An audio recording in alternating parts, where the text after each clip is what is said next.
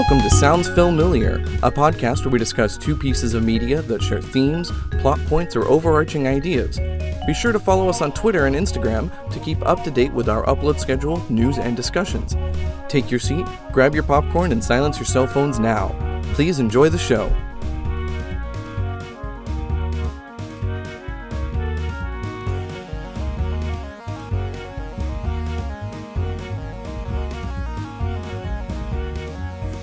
Welcome to Sounds Familiar. My name's Caleb, and I also want to be Bill Watterson when I grow up.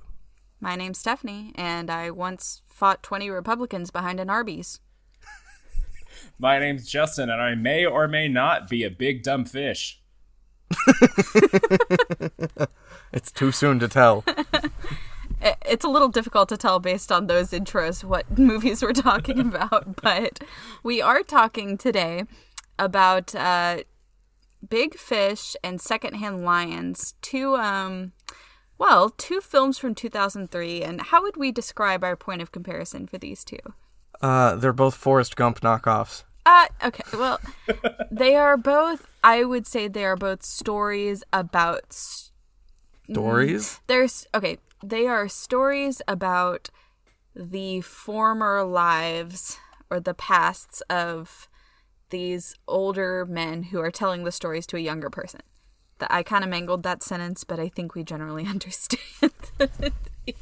Also, weirdly about fatherhood. Yes, there are definitely elements of these are male stories. Like, I don't really know how else to put it. From manly men. They are not who even feel that. Things. They are very male stories. They are about men. They are clearly written by men. They are in some way kind of about what it means to be a man, or what it means to be a person, to live one's life, I think, but from a pretty specifically male lens, which isn't a bad thing. It can be bad in the execution, as we will discuss, but I do like the concept of them for sure. I am the only person in this group who actively likes both of these movies. Oh, right. Justin, okay, so let's get into our experiences watching them, because I'm not really sure what Justin's experience with either of these is. So this was my first time seeing Big Fish. Surprising, okay, because I went through a Tim Burton phase, as a lot of people did in middle school. I just never got around to this one. Secondhand Lions, I saw once in like 4th grade. So I had no strong opinions going into either of these.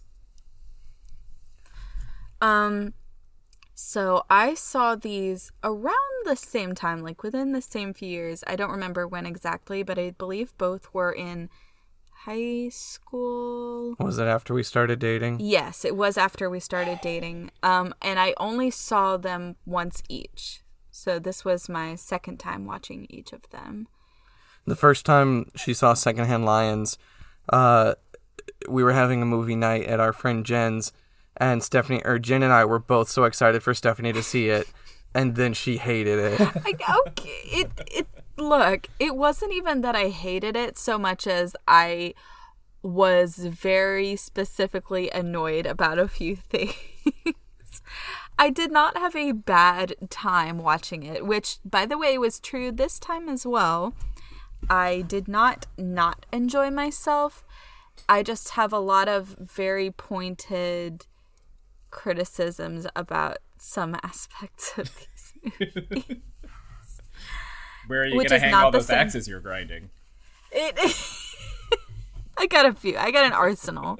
But that is not the same as disliking it. And it is not the same as not taking anything away from it, as we will discuss, I'm sure. Okay, so and so this is kind of a second time around for all of us, except maybe Caleb. I have seen both of these movies many times. Yes. Okay. Yeah. Secondhand Lions is a 2003 American comedy drama film written and directed by Tim McCanlies, who I've never heard of. It tells the story of an introverted young boy, played by Haley Joel Osment, who is sent to live with his eccentric great-uncles, played by Robert Duvall and Michael Caine, on a farm in Texas. So, first off, just in casting alone, I think Michael Caine was such a weird choice for this role. Not that I don't like Michael Caine, because I definitely do, but like he usually plays this very specific type of character, and that character is usually very British for one thing. Yeah. So the fact that he was cast to play this like redneck Texas guy is funny to me, especially since you can definitely hear his accent struggling to escape many times. And I'm like, were there no redneck American actors to choose from? But so I just thought that was funny, and I think he does a fine job in the role. It was just odd to me. No, that's one of my first notes, is that I love his accent. You can tell he's having a time. Yeah, just like it, even just the way his mouth forms the words. I'm like, oh, buddy, I know this is hard for you. Like distorting the Queen's English. Yeah, it must be painful for him. Also, right off the bat, the title font for. When the title comes up, my note specifically was Arabian Nights as title font. It looks like something from Aladdin, and it just like shows you right off the bat, okay, this is where we're going with this. Like the Orientalism jumped out. My first note is the main character grows up to be Bill Watterson? ? Yeah, that's what his intro quote was about. My actual first note is in response to Haley Joel Osment's mother telling him that if he doesn't learn to trust people, he'll grow up bitter and disappointed. And my first note is that why I'm bitter and disappointed? Oh, buddy. Yeah, so let's talk a little bit about this character. Right, so Walter is left with his uncles by his, quote, irresponsible mother. So... And just to be clear, when I said let's talk about this character, I did mean the mother. My note about her was a totally non-sarcastic one. Mom is a horrible bitch for wanting her and her son to be comfortable with the money that the uncles aren't using and will probably never use. That's a socialist if I ever heard one. Well, look, okay, so what I'm saying is, do you ever watch a movie and you're like, yes, this character is a horrible person, but I don't like that the movie is trying to convince me that they're a horrible person, or I don't like the way in which they're trying to convince me that they're a horrible person.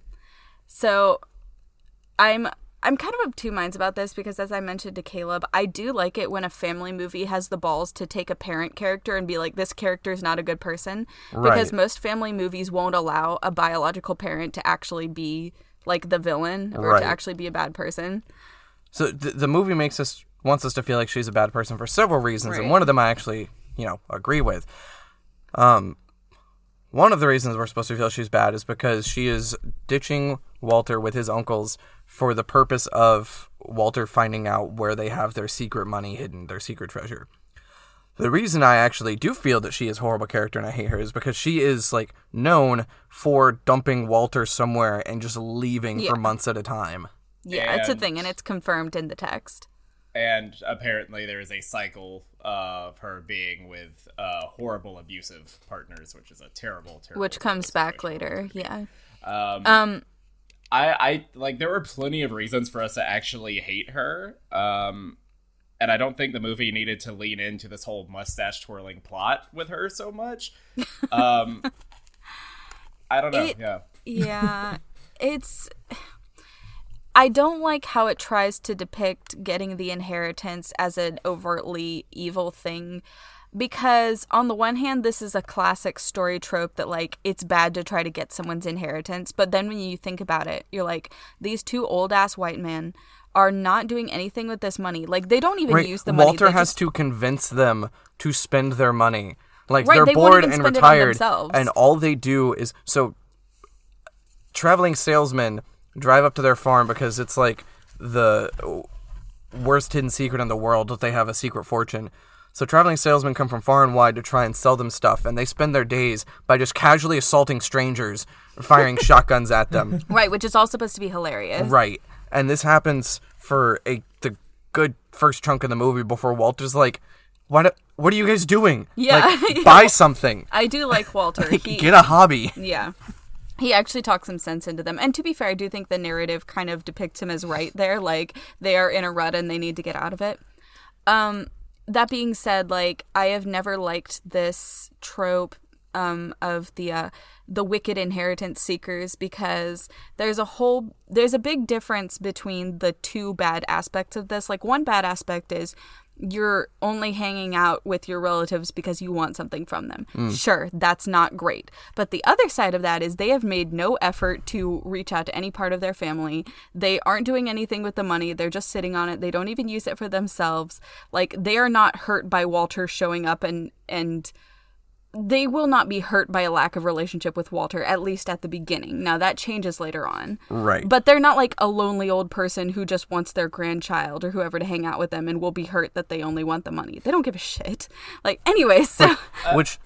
We get introduced to an entire other ensemble of family members who are also, like, gold digging for the inheritance. Right, it's a whole thing. So I think what we can take away here is using people for money, bad. Hoarding wealth, also bad. Yeah, exactly. So that's the setup, is that the mom drops him off. She wants him to try to find out where they're keeping the money and to get into the will, if at all possible. And there's also some talk about how, like, Walter's got to stay with the menfolk so he doesn't grow up to be a weenie. Oh, God. Yeah. Oh, by the way, yeah, as soon as he shows up, they insult his masculinity. Not to his face, to his mom, so it's totally fine, I guess. But, yeah, so that already left a bad taste in my mouth. I was like, okay, yeah, here we go. Like, the little boy child has to stay with the big men and learn how to be a man because he tucks his shirt into his khakis and he's a weenie, I guess. Like, whatever. But to be fair, I do think that is subverted a little bit, because there's never a moment where Walter has to, like, prove his masculinity. It's never about that for him. That's really the only time it comes up, too. Right. It's fortunately, it's not really a point, the rest of it. And, like, his compassion ends up being, like, the thing that saves him. Yes. Because Because the lion. Yes. Oh, we gotta talk about that. Yeah, that's true. That's a good point. No. Okay. Justin, do you have anything else to say before we dive in and move on? Nope. Okay. Walter gets a room in the attic in which he finds a travel chest that is full of dirt. Why is it full of dirt? There's also a photo of a lady in there. That I understand. Why was it full of dirt, though? Yeah, so is that like a metaphorical second burial for her? Like, I don't know. It's a little strange. Yeah, it is. I feel like that's if they true. I don't think tried... that's ever explained. Yeah, if they tried to explain it, maybe it wouldn't be as creepy to me as it is, but it seems weird and ritualistic to me. Yeah, that is a little... Did not occur to me. Oh, God. Well, we're just gonna... Yep. Put a big old question mark on that one. I will say, I think this movie is fairly well shot. Like, the wide shots of, like, the Texas countryside look like paintings from an artist whose name I do not know. All right. We'll put it in the description. Yeah, I agree with you for the most part. Some of the cinematography is very good. Some of the landscapes especially are very good. But this movie feels like it's trapped in between wanting to be a Disney movie and being a Hallmark movie. Yeah. Yeah. I see that. What makes you think that? It's just so Hallmarky. It's so hokey. Are we talking in tone, in look? Both. It is so maudlin. I agree with that. It definitely is. Which I don't inherently have a huge problem with. I think one thing I liked about Big Fish more than this one is that Big Fish felt a little less sentimental, possibly. Now, granted, there were a couple times where it was, but this one is very, like, it feels very traditionalist. It feels very sentimental. Every aspect of it is, because, like, Walter becomes involved in, he gets wrapped up in his uncle's sentimentality, and then all the flashback stories are sentimental. Yeah. It's very, it feels very, I don't know, very American, very, I am trying to steer away from using the word conservative because that's kind of loaded. I would call it traditionalist for sure. there is very little that is new being said here, which isn't inherently a bad thing. But yes, it feels very classic Americana, which feels intentional, to be fair. Yeah. Speaking of the background stories, could be the first night. If it's not, it doesn't matter. So in addition to finding the photo in the chest, Walter also finds out that his Uncle Hub sleepwalks. So he goes up to check on him, and guess what? His Uncle Garth is also there. And this is where Garth starts telling Walter the stories about their shared childhood. Yeah, Garth is kind of both of these stories have a narrator person, but well, in both cases it's the older person, but in a little bit different ways. The strange thing about Garth as a character is that while he is both a narrator and a character in the stories he's narrating, he is never the main character, which is something that I have a rant about and we'll go off on later. Yeah, he's an accessory to his brother's stories. Yes, Yeah. and that... I'm going to wait till the end. I'm Okay. going to put a pin in All right, it. But wait yes, till the end. so I have a note basically... about that for when we get to it, too. So. Yes. So, yeah, Garth is the storyteller. It's never Hub. Is it ever Hub telling Walter? He tells him how Jasmine died. Very Okay, quickly. yes, but we We'll don't get see there. that one because that's No, we don't get a depressing. flashback for that. Yeah. But just real quick, the first time he goes out there, his other uncle isn't there. That's when he That's sits true. with the dogs and falls asleep with the... Oh, right. Yeah, he just falls Pigs asleep on the and stuff, grass yeah. with the dogs. You're and right. I said that only to say this. My next note is that next morning when they're having breakfast is grandpas know how to make the fuck out of some breakfast. Right, and they said they couldn't cook. Right, yeah, Hub said he wasn't going to cook. Garth probably prepared that one.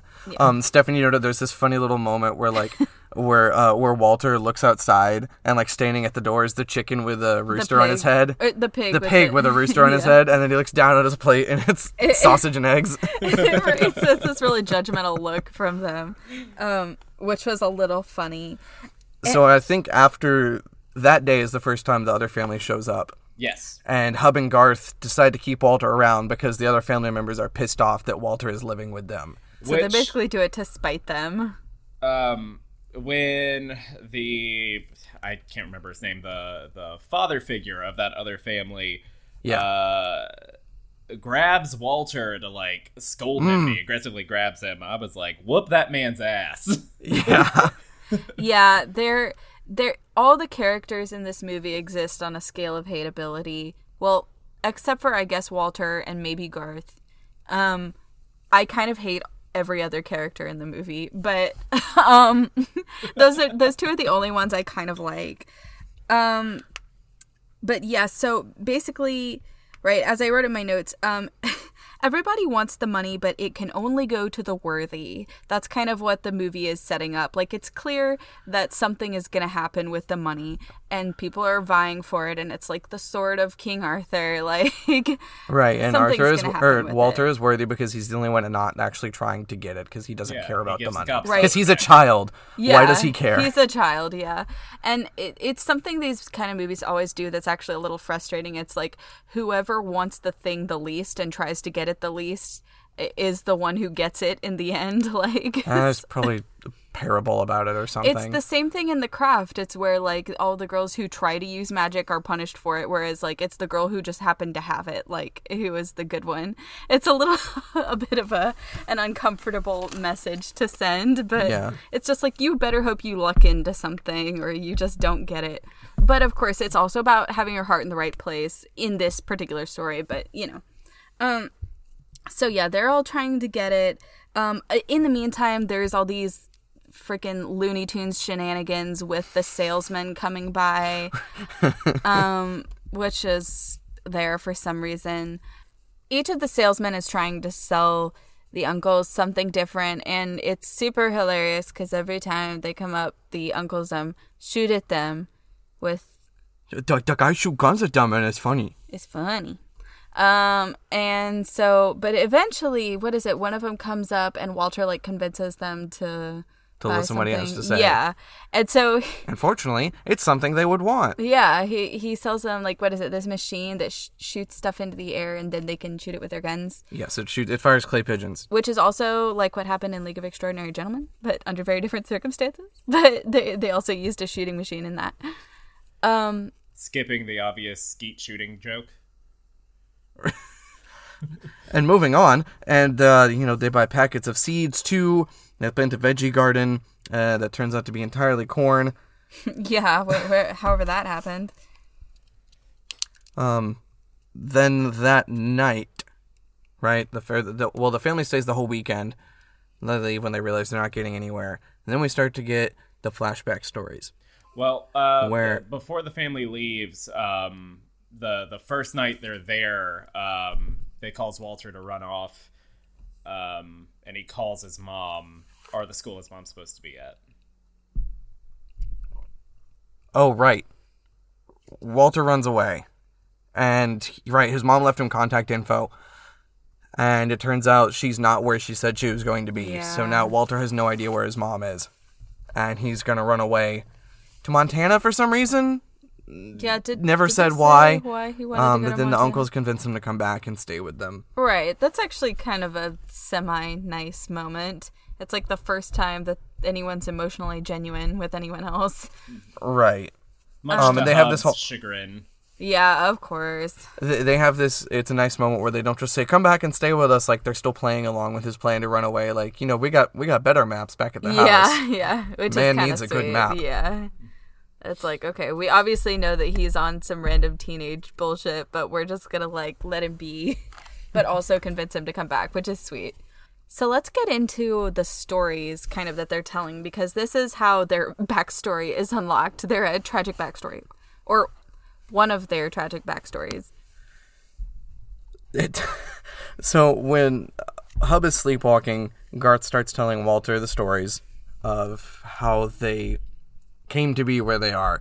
So they went on holiday to Europe as World War I was starting, and then just get drafted into the French Foreign Legion. Yeah, I guess they weren't up with the news. Shanghaied. Oh, yeah. They randomly ended up on a boat that was going to the war. They got drunk with a bunch of French sailors, Yeah. who then shanghaied them, and heading to Africa. Yeah, for some reason. Which, this may be the only film portrayal I have seen of non-European battles of World War I. Because it's usually, like, in the trenches in France. Yeah, so that's cool. Fair point. This, I don't know, when did Hidalgo take place? Oh, that was I want to say that was It was still like the late 1800s that was like or something. cowboy. right? We need to talk about Hidalgo on okay. here. We can find something to pair with that. But yes, so they, once again, we have white dudes ending up in Africa. White savior in it up. Yeah. Oh, yeah. Oh, yes. So quite literally, one of them white saviors it up. So after After the war is over. yeah, fucking He becomes Hubbard, Hub. whatever his name is. Hub becomes, like, he fights slave traders. Yeah, the Bedouins. The Bedouins. The Bedouins. They'd never seen anything like this white man who could fight like 20 men. I cannot with this. I really can't. Because they didn't have any brown men who could fight like 20 men. There was not a single person in all of Middle Asia who could fight like this random redneck ass man from America. Yeah, so that's a thing. So basically the story here, I do not know what Hub is short for, so I'm gonna guess Hubert. Is short for. But that's the thing, they say like a hub, so I just think a Hubbard Well, they every wouldn't call time. him a Hube. Okay, you know what? I take that back. They did do that in Jimmy Neutron. There was that one episode where Hugh referred to himself as Hubie Doobie. So I guess I'll go ahead and get my my note about go for the it. Garth and Hub comparison out of the way. Hub is like a character from a kind of shitty action, like B-action movie. Yeah. And Garth is a person.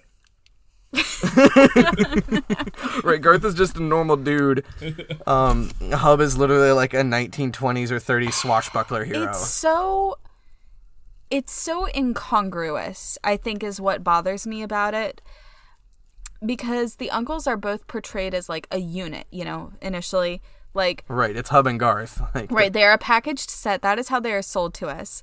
But once the stories start happening, and actually not just in the stories, but in the present day narrative too, Garth does not have an arc. He does not have a hero moment. He does not have a reason for being there. He does not have a tragic backstory. Did he have a wife? Did he have a lost love? Did he, you know, nothing. Literally, he has no reason to be there except to be the storyteller for Hub. So I don't know why he is there. I don't know why they didn't either just have Hub tell the stories or have him have a fucking housekeeper or something who just, like, tells the story. Like, I don't understand why they're presented as this package set, this unit. Like, they both went on the adventures, but then only ever give any development to one.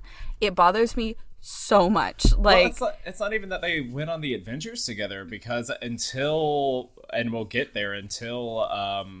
Hub needed help dealing with the Sheik, Garth wasn't that's in the true. picture. They went he their wasn't even ways. Where was he?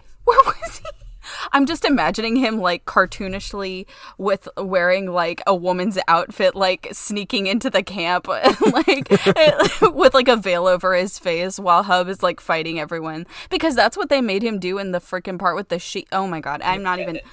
I will get into this after a little bit. They said what Garth went off to do, but it was so forgettable and just like it was like he went back home or went back to travel Europe or something. Wait, they said something about him going to Hollywood. He was leading safari expeditions. Oh, wait, what was the thing about, you know what, it literally doesn't matter. No, he said something about Hub, like, could have gone back to Hollywood and sold his story, but... Oh, okay. Yeah. Yes. All right, right. Yeah, and but Garth regardless, it doesn't matter. For writers and Hollywood folk, I believe is the quote. Yes. Okay, You're right. The story does not care about him, and that bothers me so much, like, to the point where I think I actually, for all my problems with it, I think I would enjoy it a lot more if it gave both of them an arc. But it's so, like, it just doesn't. It's just, like... And it especially bothers me because, like, I don't know, because Hub is the really traditionally masculine one, and he's, like, the frickin' mustachioed, sword-waving dude, while his brother's, like, the nerdy one with the glasses who never gets the hero moment. I don't like that. I want the nerdy guy with glasses to get his hero moment, and it bothers me that the he one doesn't. time he possibly could, it gets undercut. Yeah. Oh, yeah. Right. Ooh, we'll get... We're going to wait to get to that, because I want to continue talking about this little storyline here. But yeah, it makes me really mad. So anyways, he white saviors it up. And he, one of the, I guess the slaves that he saves is the handmaid to the princess or something. Oh, by the way, we do not know what she is the princess of. We do not know what the country is. We do not know where her parents, the presumed king and queen, are in all of this. She's just a princess for the sake of saying that she is one. So the handmaid goes and tells the princess about this dashing, handsome American, man. About this white dude. Oh. Knocked over the phone, my bad. We're in close quarters in here. Stephanie was getting hand wavy. Hand wavy. Hey. The princess's name is Jasmine, by the way, to which I was like, with that fawn at the opening, Princess Jasmine I knew what they were doing. Some Aladdin bullshit. Yeah, I would not presume to know whether that is an authentic, like, genuinely, like, Middle Eastern name, but I'm going to guess that it is not. I could be wrong. But it felt really weird to me because I was like, y'all really only know one name for attractive Middle Eastern ladies, right? Like, it just reads like, what are we gonna name her? What was the Disney lady? what was that chick's name? Yeah, that. So, oh right, there's this part. So this is fucking. They're riding. I'm sorry. He is randomly riding his horse down a beach. We do not know why. He just is. He was on a date with himself. He was like, I deserve some me time. And so Hub is, according to the story, he is riding his horse down the beach, and then suddenly this other masked rider just comes in and starts chasing it for no reason. You gotta admit, this would freak you out, right? Like, you're just going for a leisurely stroll down the beach with your horse, and then this crazy person just attacks you. She just, like, pulled up next to him, and they just start racing. Okay, that's true. She didn't even attack him. She just was like, yo, what's up? And he was like, yo, wanna race? I don't understand any of this. So they just do this. Wait, how do you make friends? What did you say? How do you make friends? Yeah, honestly. Right, and the movie does not tell us, like, how she knew where to find him. Like, this dude randomly on he a likes beach. to ride his horse on the same beach every night. That's how he gets his exercise. It's incredibly easy for assassins to sneak up on him. Yeah, right. So she gets the drop on him. They ride down the beach. They fall into the surf. Oh, yeah. And he comes up, he pulls his sword, is like, he's ready to go. And then she, like, pulls back her veil, and he's like, oh, it's a lady. It's a sexy lady. No way, she could be an assassin.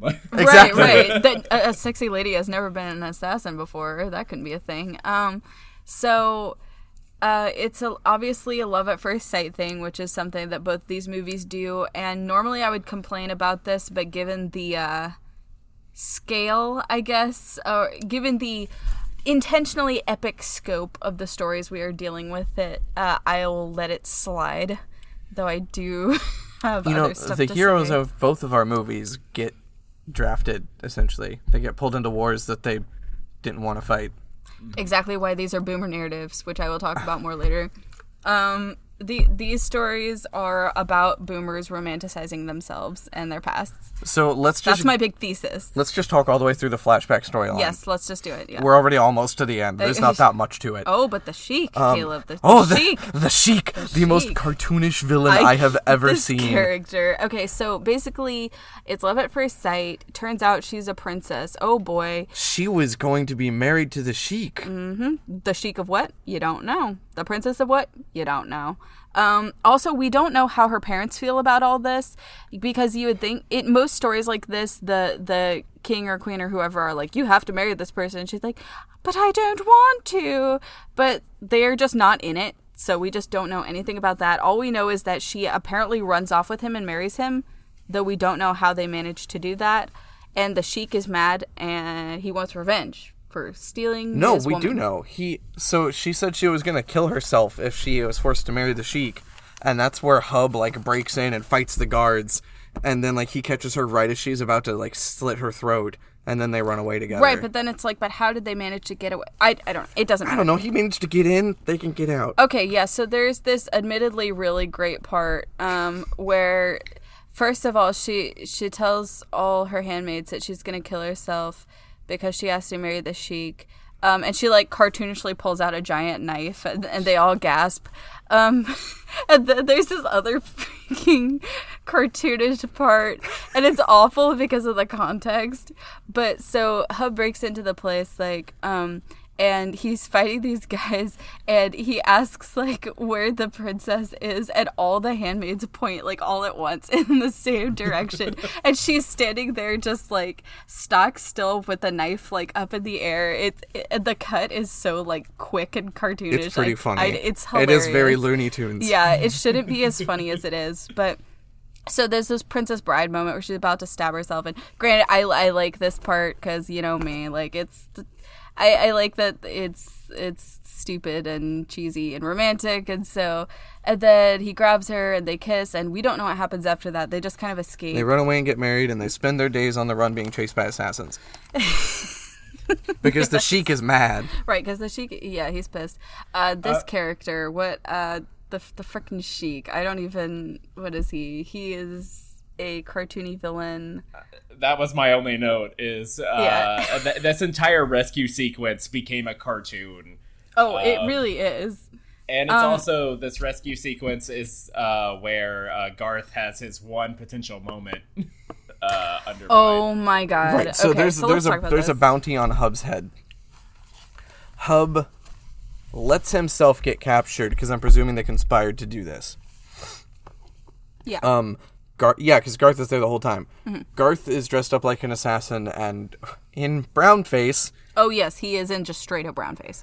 And turns in Hub for the money. Garth is telling the story.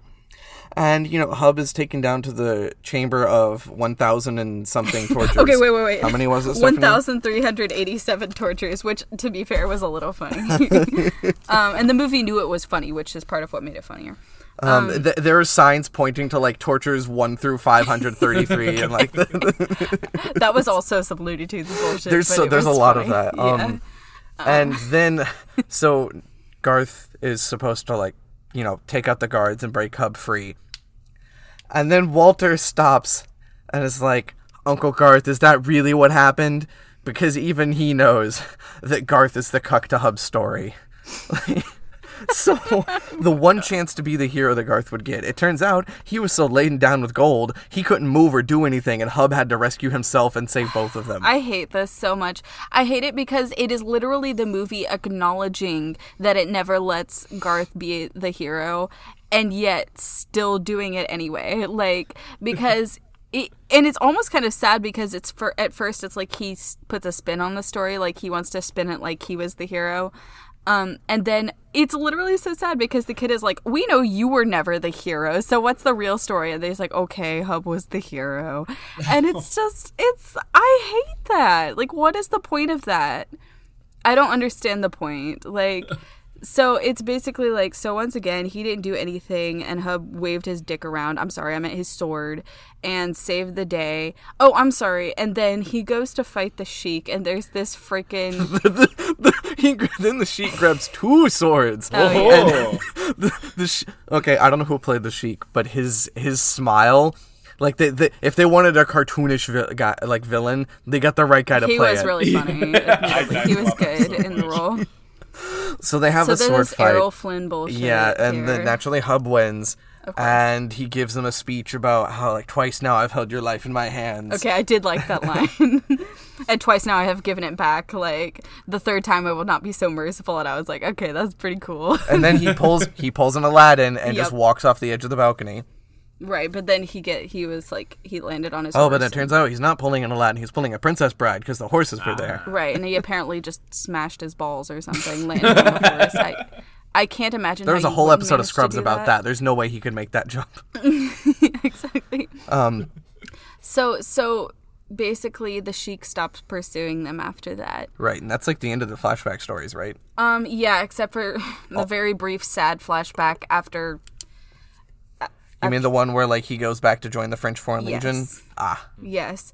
So, basically the end of that story that we don't find out until a little bit later is that because this movie doesn't know what to do with any women characters, ex-Princess Jasmine died in childbirth along with the baby. And that is what has got Hub so messed up. Understandably, but and that's it. It's never touched on again. It's never really talked about or dealt with. It's just like, she's dead. Which we already knew. It is treated as a little bit of a mystery whether she's dead or alive, what happened to her, and we do find out eventually, like closer to the end of the movie, that she did die in childbirth, and that's kind of the turning point. Once again, I think the way the movie deals with Garth's character undercuts this too, because that was the turning point for Hub. That was what, like, took him from this, like, adventurous, I guess, idealistic young person to what he is now, like in the movie's contemporary time. But we don't know why Garth would be part of that. We don't know why he would have never had a life of his own, or why he would have just followed him there to be despondent despite not sharing that same tragic backstory. I think it falls apart a little bit upon examination, but what do I know? But anyway, so it does come out that is what happened. She died, and that's kind of the entirety of the flashback stories. Back in the real world. In the real world, the stuff they bought a lion. Not that interesting. Yeah, they bought a lion, which... So, the scene where they buy the lion, and they're critiquing it and talking about how it's old and used and messed up. They're just skirting around saying the name of the movie, that whole sequence. This is a second-hand lion. Which I also wrote down in my notes. The second-hand lions are the uncles. Shocked face. Whoa. What? So they're going to hunt the lion, and then they're annoyed that it doesn't do anything. So Which Walter is so messed up. I know. No, just a It little. reminds me of that Dennis Feinstein quote. Have you ever gone fox hunting? They drug the foxes up real bad, so they just kind of lay there, and you walk up and shoot them. It's deeply Pow. erotic. Got it. I mean, Walter calls him out on it. He's like, that isn't very sporting. And they're like, we're old. This is as sporting as it gets for us. And we're like, okay, so you're old dudes. You're going to shoot an old lion. This is all sad. Yeah. But so they don't. Walter Right. says, I'll take care of it. They go to the feed store, and I love this gag. This is also very Looney Tunes. Yes, it is. They buy bags of Purina Lion Chow. Which, they've already used Acme in this movie. If this Yeah. wasn't like a paid sponsorship, this would have just been Acme again. Yeah. Yes, it's Looney Tunes. And so, yeah, they're taking care of this lion. Oh, Hub has a heart attack. oh God, you're right. They There's have to this- take him to the hospital. Okay, there's this... While they're loading up the feed, there's a cool little, like, character thing where Garth and Walter are having to, like, two-man the bags, and Hub is just throwing them over his shoulder by himself. But then he gets himself a But heart then he attack. has a heart by doing attack. it, yeah. So it's Because he really good, overexerted himself. subtle character stuff. Yes. Hub has a heart attack and leaves the hospital as soon as he's conscious. Oh, yeah, and while they're there, this lady is talking to Walter, and she's like, they're bank robbers. those crazy uncles, they're bank robbers. They work for the mafia. Yeah, exactly, which I made a note that there should have been a Mean Girls style Montage. with everyone talking about the uncles and saying all these outlandish rumors that they heard about them. Like, I heard they do car commercials in the Middle East or something. Like, so yeah, they've got this big old outsized reputation. Oh, there's also the store scene where he cartoonishly fights all the like. He gets to do a greasers. knife fight with a bunch of greasers. I have a note that says, ugh, redneck greasers. Oh God, that's even worse than the regular ones. Yeah, so there's this stupid bullshit where they fight. I like this scene, and Stephanie was talking over it the whole time because she was going on about how much she hated and how stupid it was. And I'm just sitting there, like, I'm just trying to enjoy the movie. Okay, to be fair, I hate the scene less this time because I like what comes after it. I like the kind of clever little subversion that, like, instead of just beating them all up and leaving, they actually He brings them back home. they cartoonishly ride home in the truck, like Right, he drives with their car back. yeah, and they and there's the part where they all get Right, the guns. okay. They put stakes on their faces because they got black eyes, blah, blah, blah. The family who are trying to, like, weasel their way into the money show up because they heard Hub had a heart attack. And her quote-unquote snot-nosed little brats free the lion. And There's this hilarious shot. the lion runs into this field of corn, which is way more corn than they actually planted. Yeah. But what do I know? It just grew and grew and grew. And everyone gets a gun, and there's this great shot that's just a ridiculous amount of people walking single file out of the front door, all holding rifles. And then all of them line up side by side, like, holding rifles to go into the cornfield. Even, like, the little girl has a rifle, and, like, everyone's going. The two little boys are sharing a rifle. Yeah. Yeah, It's ridiculous. Which is pretty funny. The movie's actually funny when it leans into the ridiculousness and is aware that it's ridiculous. So they do that, but they find the lion, and she's just playing with Walter. yeah, she's nice. She licks him, because they have a rapport now. There's a very obvious hand puppet lion in the close-up shot of the lion, like, on top of Walter. Yeah, it's not a real lion. What? Get out of here. They keep calling the lion the king of the jungle, and I just want to point out that lions don't live in the goddamn jungle. They live in the savannah, and I want to go back in time and, like, find the person who coined the term king of the king of the jungle and just karate chop them in the throat. Yeah, it doesn't make sense. Oh, also, every time the lion is on screen, this ridiculous ass Africa by Toto music plays in the background. I just didn't even notice that. That's You didn't? Oh, There's like it's a drums thing. and flutes, and like, you could almost hear the do do do do do do do. Yeah, it's so like stereotypical movie African music every single time the lion is on screen. Also, Walter names the lion Jasmine, which upsets Hub, and I was Walter, like, huh? yeah, doesn't really understand it. Why did you say that name? Thank you. I was like, there's a reference I'm thinking of here. My brain couldn't put the two together. Because, to be fair, this is before he knows about the tragic stuff that happened with her. So, the lion, blah, blah, blah. Okay, so does anything important happen after that? I don't think anything really important happens until his mom shows back up with her shitty boyfriend that she met in Vegas. This motherfucker. Well, they had Hub and oh my god, I forgot his name. The kid. Walter? Walter. Is this where he gets part of the what it means to be a man speech? Yeah, so Garth tells him that he's not going to tell, or tells Walter that he's not going to tell him the end of the story. He has to get that from Hub.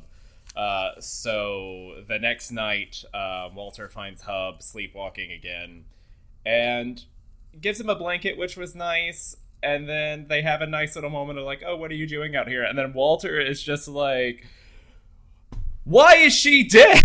I was like, I know what you're trying to do, but delicate there, kid. Jesus. Justin, kids are many things, but subtle is not one of them. Yeah, delicate's not one.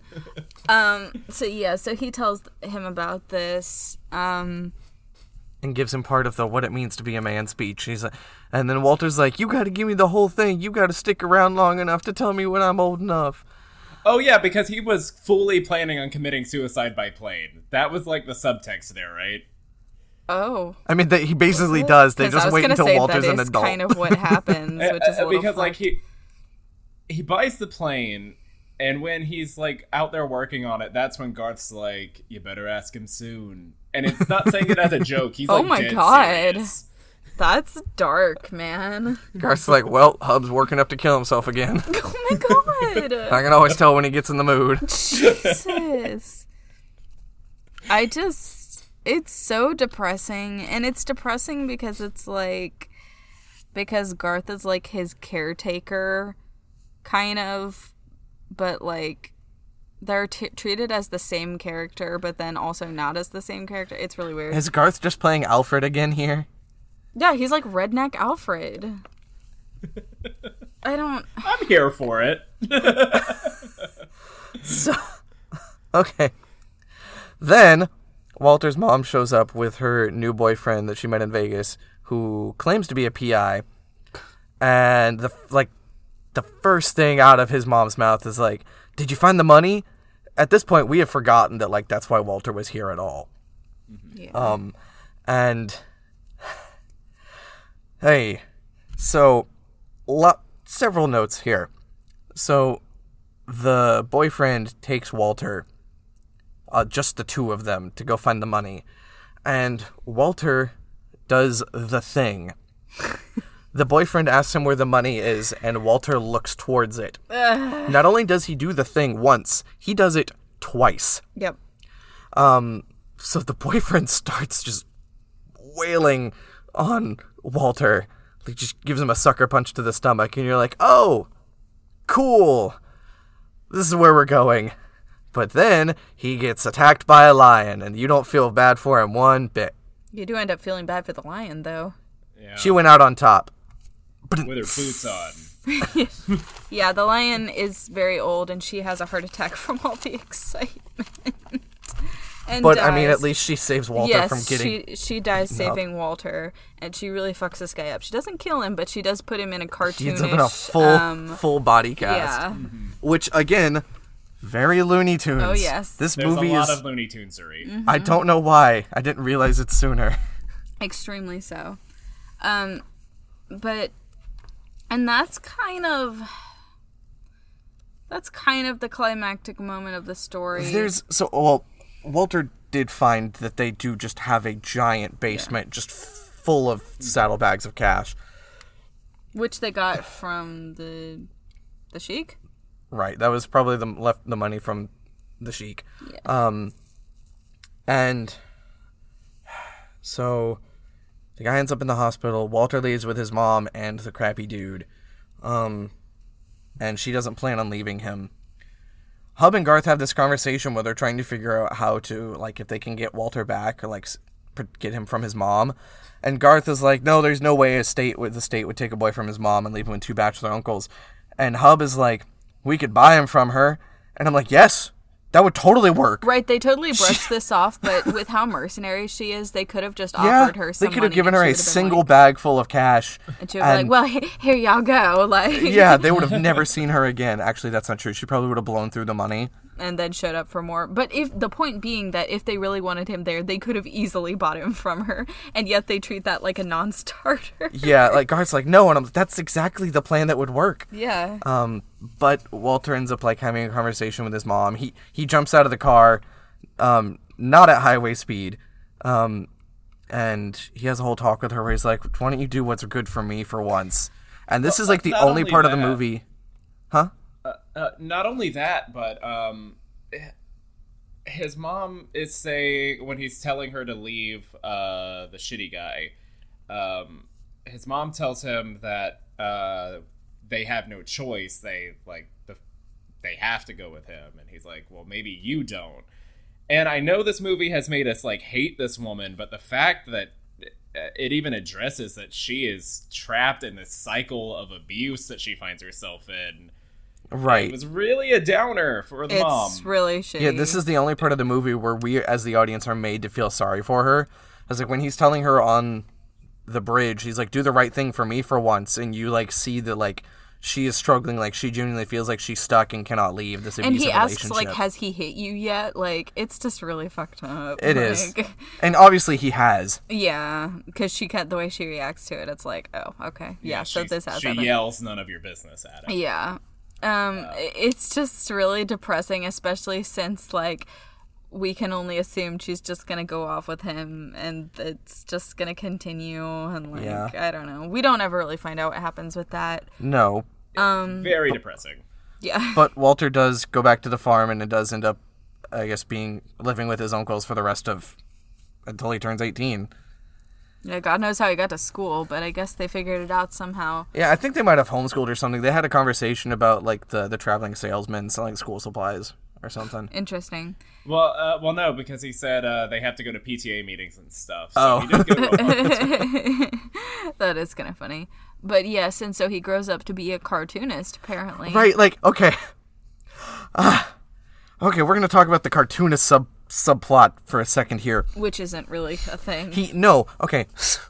So he grows up to be a cartoonist where he illustrates like newspaper comic strips about a little boy who lives on a farm with a bunch of dogs and his friend the lion. It's very clearly Calvin and Hobbes. It was actually all of the cartoons were illustrated by the artist behind Bloom County, Guy Berkeley Burke Breathed. So an actual, like, well-known newspaper comic strip artist.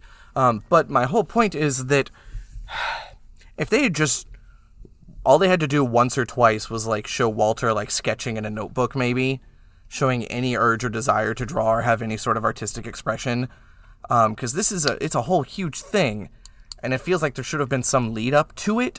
Yeah, I agree. That they're so pointedly showing what he does as an adult. That it would have just taken, like, a Captain America-esque showing him drawing in a notebook just once. That's true, because there was no reason for them to specifically show what he grew up to do. So the fact that they do, it makes you feel like there should have been more set up for that. Yeah. And, like, I like it. I like the decision. It's cute. I love it. I just wish there was some hint of it beforehand. Right. Yeah, because all we really knew about his hobbies is he was a reader. Yeah, so why didn't they show him drawing, you know? Why didn't they show him reading newspaper comics? I don't know, it's very strange. Yeah. And then he gets word that apparently his uncles died in a plane crash. So earlier in the film, he told them not to do any dangerous stuff until high school at least, preferably until he finishes college. And when it picks up, it's assumed that he's relatively... Well, no, because he's a little older, so he's a little bit out of college. So Yeah, he they seems fixed to the be plane and they crashed into a barn. 30s. Yeah, and turns out, yeah, they died in they crashed into a barn or something, Presumably intentionally. which is kind of dark. Well, no, this one seemed fun. This one seemed like an accident. They crashed upside down into a barn. You know, baller way to go, I guess. Hey, For an old man, yeah, guess. definitely.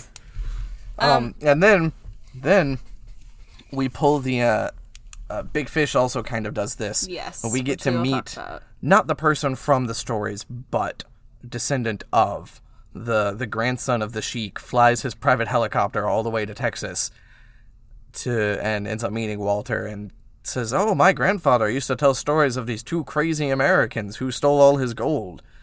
Which he wouldn't even know Garth, by the way. But Yeah, how did he? Would he have known that? That's true. I don't think he would. You're probably right.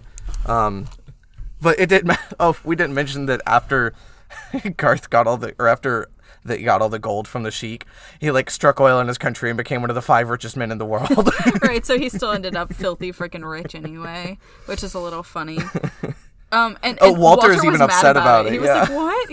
He still got a bunch of money." And they were just like, "Yeah, crazy, huh?" And then they meet and they reminisce, and the grandson's son is there. He's like, "So all the stories that great grandpa told were true? Yeah, which is a Did those meta men really moment. lived?" And Walter's like, "Yeah, they really lived." Yeah. So he looks into the sky, and their faces are in the clouds, smiling and giving him a thumbs up. Oh wait, sorry, different movie, but still. so many Simba moments. And Yeah. This would have been perfect. It's a movie about a lion. Oh my god, you're right. I had a note which was I would have rather seen a movie just about a boy and his lion, just traipsing around Texas, startling people. Comedically startling passersby with your ability to talk.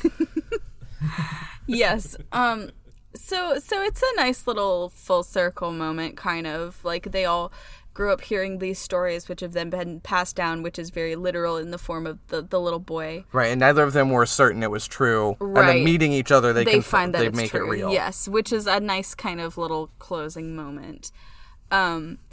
It's seeing the person in the story that you were told, like, so yeah. Do you guys have any more notes about Secondhand Lions? I think we should get into overall. Yeah. Yeah, no, I'm good.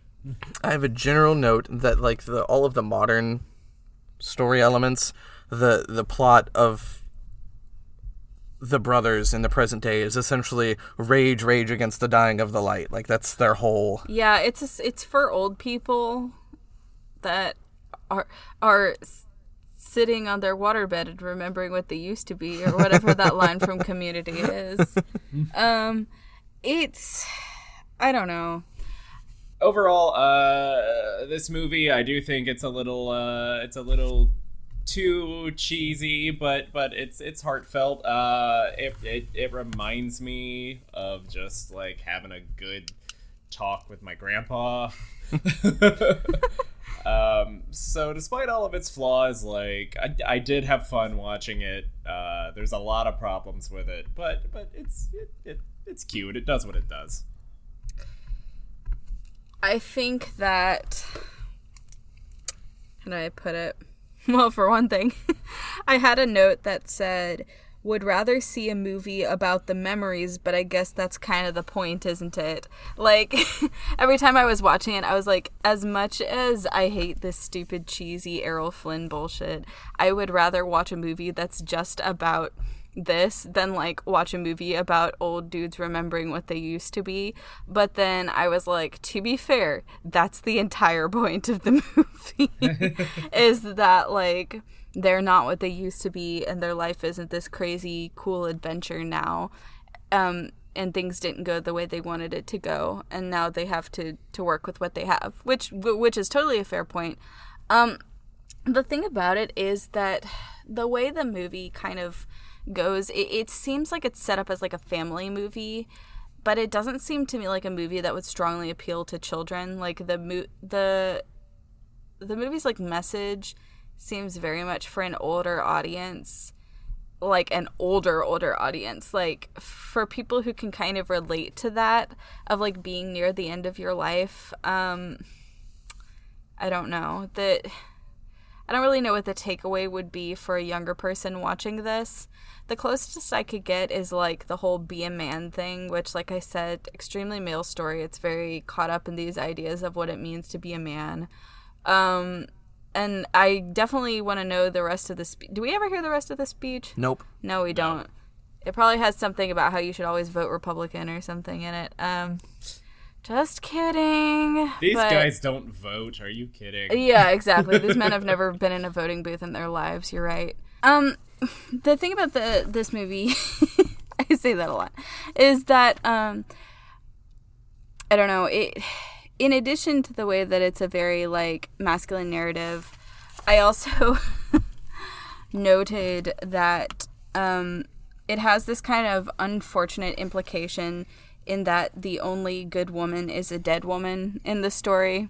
The only female character who is like actually good and not presented as like bitchy or money grabbing or anything is the princess Jasmine, who I don't know if she ever speaks actually, but she does die, so there is that. So we know she can do one thing. She can do that. She can ride a horse too, apparently, which is pretty cool, I guess. So that there's some unfortunate implications there. I don't think it's a malicious thing necessarily. It's more just a function of like the character exists to provide a tragic backstory, and all the other characters exists to be like annoying to to Walter and the uncles. Yeah. That's like the That's only kind point. of characters that exist. But I will say this, I would prefer a character who comes pre-fridged. Oh my god. That's true. Jesus Christ. A character who A microwave. Oh my god. Right, I think what Caleb's saying is like a character that it's not like she was actively in the movie and you get to know her as a character and then she dies like for somebody else's arc. It's just that she died before the story ever happened. So it's not like you have any attachment to her as a character. So yeah, I think it's the thing that I both like and don't like about the movie is that it has this very romantic idea of like what it means to be a man and what it means to like live a full life. Which is, I like in a way because it's kind of adding a little bit of romance to what could have otherwise been a very dull existence, you know? So it's like, and it's kind of giving this idea of like, even if someone seems a certain way when you meet them, you don't know what they have in their past. You like, just because someone seems boring or seems lame or whatever, it doesn't mean that they haven't experienced a lot more than you could ever know. Like, I think that that's a worthwhile message to have for sure. And that your life isn't over just because the exciting part is. There's that too. Like, they still find a reason to live when Walter comes along. So that's a very different form of adventure. Obviously, it's a very different, like, it doesn't involve personal glory or, you know, action and adventure. But it still means something. And they do have to learn that, which I think is a good thing about the movie. It doesn't necessarily say, hey, these old guys are right to be set in their ways. It kind of prods them a little bit and is like, maybe it was good that this younger person came and shook things up. Yeah. Walter is that meme of the dude poking a rock that's like, do something. Yes, essentially, right. And so I think there is merit in that, for sure. I do not think this movie would come out today. I think it's very much a product of its time. Which was that kind of immediately post 9/11 mini conservative era that America had.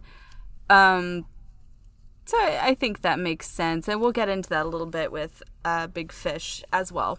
But yeah, I would give this one a 6.5.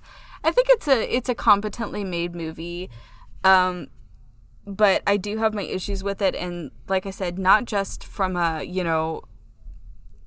problematic angle, but also just because I think it really drops the ball with Garth's character, and that will forever be a sticking point for me. Like, just on a writing level, I think it doesn't make sense for the story the way that's handled. Yeah. Anything else, y'all?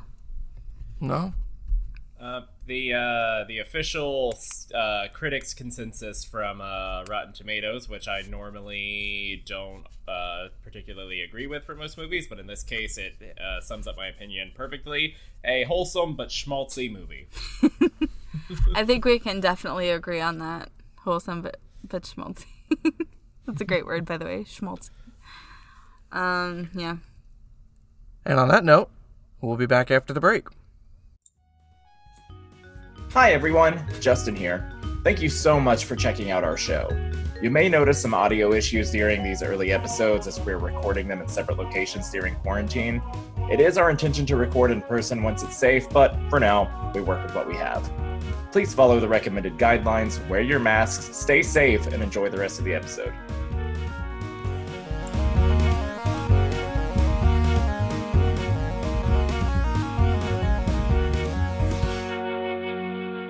For the second half of our show today, we're going to be talking about A Nightmare Before Christmas. I'm just kidding, wrong Tim Burton movie. It's Big Fish. Yeah. Not Real Big Fish, the ska band. What? See, I can't do anything. Stephanie's so out of it tonight. Timely reference. I don't know what Big Fish the ska band is. Real Big Fish, Stephanie. God. I don't know what that is. That's not important. That's supposed to be a throwaway line. I like this movie. I also like ska. Bite me. I don't know what's happening right now. Justin, this was your first time seeing this movie? Yes, it was. It was good. It was good. Surprisingly, well, at least in the first part of the movie, devoid of Tim Burtonisms, but then it's hard. Yeah. This is my second time seeing the movie. As I mentioned earlier, I saw it one time when we were, I want to say, in high school, maybe early college. I like it. It doesn't annoy me as much as Secondhand Lions does, but I also don't understand it as much as I do Secondhand Lions. It feels a little more Tim Burton-y in that it's got this weird kind of detached quality to it, where it's definitely not as sentimental as Secondhand Lions, but it's also kind of a little more out there and, I don't know, cerebral. I don't know exactly how to put it. I've also noticed that, or just realized, in another point towards both of these movies being trying to be Forrest Gump knockoffs, they're both about main characters with, they all have got Southern accents. That's true, they are all Southern, which is interesting. Oh, yeah. For some reason. Not really sure why. Because you like to hear old Southern men tell stories. Do I? Stephanie didn't know her grandparents. I did not. Sadly, 3 of my 4 grandparents passed before I was even born. It's but that's not why we're here. This movie is also in Alabama, where Forrest Gump is from. Yeah, you're right. Now, Secondhand Lions was Texas, but yes, this one is. This is the only time Auburn University makes a film appearance. I know. I don't know. That's probably not true. Why this? But it was a strange decision. I don't know why it was so funny to me that this magical goddess woman is just some girl at Auburn. That was just really funny to me. But we'll get to that. Okay, so yeah, when I first saw this movie, actually, I got really annoyed about it, though I don't really remember what I got annoyed by. I think it was the usual stuff, like a dude obsessively stalking a woman. It's kind of weird. That's still a little bit of a thing, to be fair, but I accept it a little more in the context of the story because it's such an out there, larger than life story, and because we're kind of meant to believe that it was a little more exaggerated than it was in real life, which is another thing that we'll have to get to. But right. Yes, but overall, I like it. I think it is charming. I think it has some interesting parts. All right, let's... So, it's about... So we open at a wedding, and the old man is telling a story. It's his son's wedding, and he's telling this story about catching a fish that his son has heard hundreds of times, and his son is so annoyed by this that he leaves the room. Yes, and I sympathize with the son completely in this part. I should just go ahead and put it out there. Because it's his son's wedding, but he's telling a story about himself that doesn't involve his son at all. It's just, like, because he's kind of a narcissistic dude, and I don't think the story ever really refutes that. Like, there is nothing in the story that ever is about, like, how he felt about his son or cared about him, or, like, how he felt about being a father. That's in any true. Real way. Like, he never comes around and, like, accepts his son. No, he literally says, I never much cared for being at home. Yeah, it's kind of dark when you think of it in that context. Like, he clearly wasn't a good father. Like, not saying he was a terrible person, but he clearly was not cut out for this. So I think even though the son is a boring douchebag and I don't like him, I do think he was justified in this case. Especially at his wedding, man. Well, let's just say if my dad went off on a tangent about something that he cared about and that I didn't, I would be mad too if it was at my wedding. Not that I have any experience with that, but if I did. So the son doesn't speak to the dad for 3 years. Yeah, I do have experience with that, but yes. Anyway, so they don't speak to each other for 3 years. God, I wish that were me. Oh my God. Jesus, Caleb. We're just all putting out our daddy issues tonight. Water almost went into my microphone.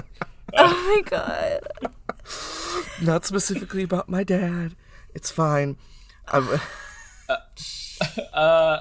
So this first part of the movie, does it feel out of place a little bit to you guys?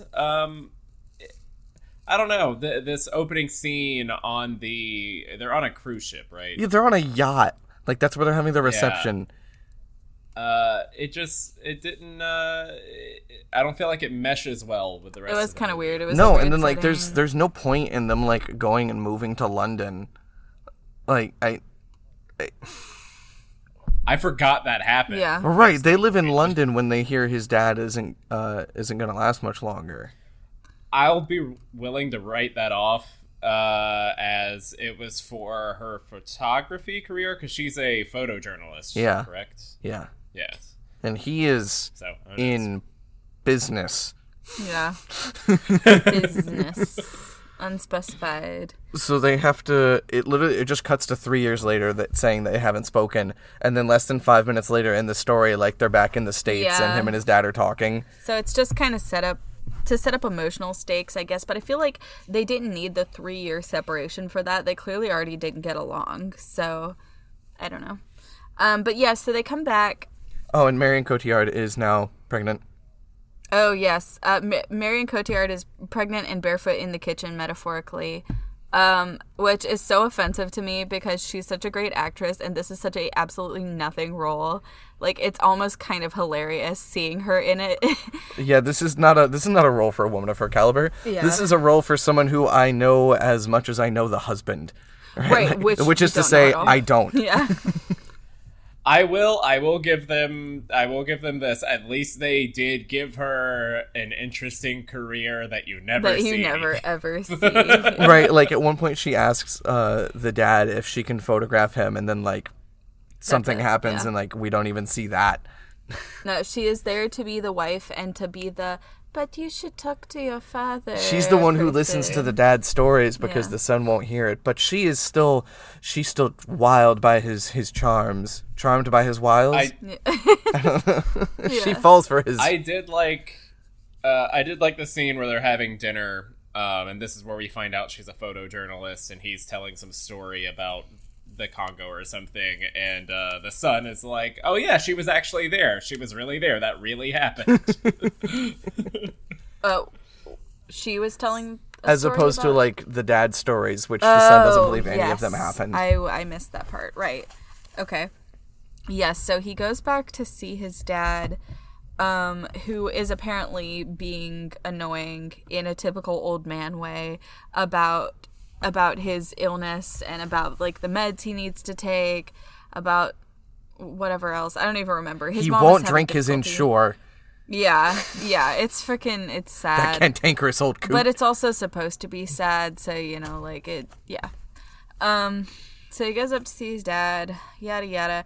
I don't remember how he goes into the first story. Like, how does that I think he happen? was talking to the wife. Was he? He Yeah. tells stories to different people in this movie, and I can't always remember who he's talking to at which Yeah. time. Doesn't always matter. Doesn't it start off with him saying, like, this is not how I go, or something? He talks about seeing the Helena Bonham Carter witch. Right, he with goes. the They go to eye. see the witch. Yeah, we get the witch story first. Witch. So I think he's talking to his son. Most of these stories do Okay. go in chronological order, to be Oh, fair. right. He tells him that he didn't say this isn't how he dies. He just says this isn't how I go. This is not how I go, yeah. So okay, these child actors are terrible. Yeah, they're... they're, yeah. they're not. One good. of them is Miley Cyrus. What? Nuh-uh. The little girl in the group is Miley Cyrus. No way. Yeah. I did not recognize her at all. I'm gonna have to look that one up. Anyway, so there's. I love the little sequence where they're walking through the woods. So the kids are in the woods because they heard that there's a witch who lives out in the bog who has a glass eye, and if you look in the eye, you see how you're gonna die. My first note was that this is surprisingly lacking in Tim Burtonisms. Yes. And then as soon as you open the door and Helena Bonham Carter comes out, I'm like, there it is. Yes, you just are waiting for her to show up, and then she does. Yes, there's. At some point, apparently, a cat screeches because I wrote, I can't hear a cat screech without thinking of the season 2 Halloween episode of Community.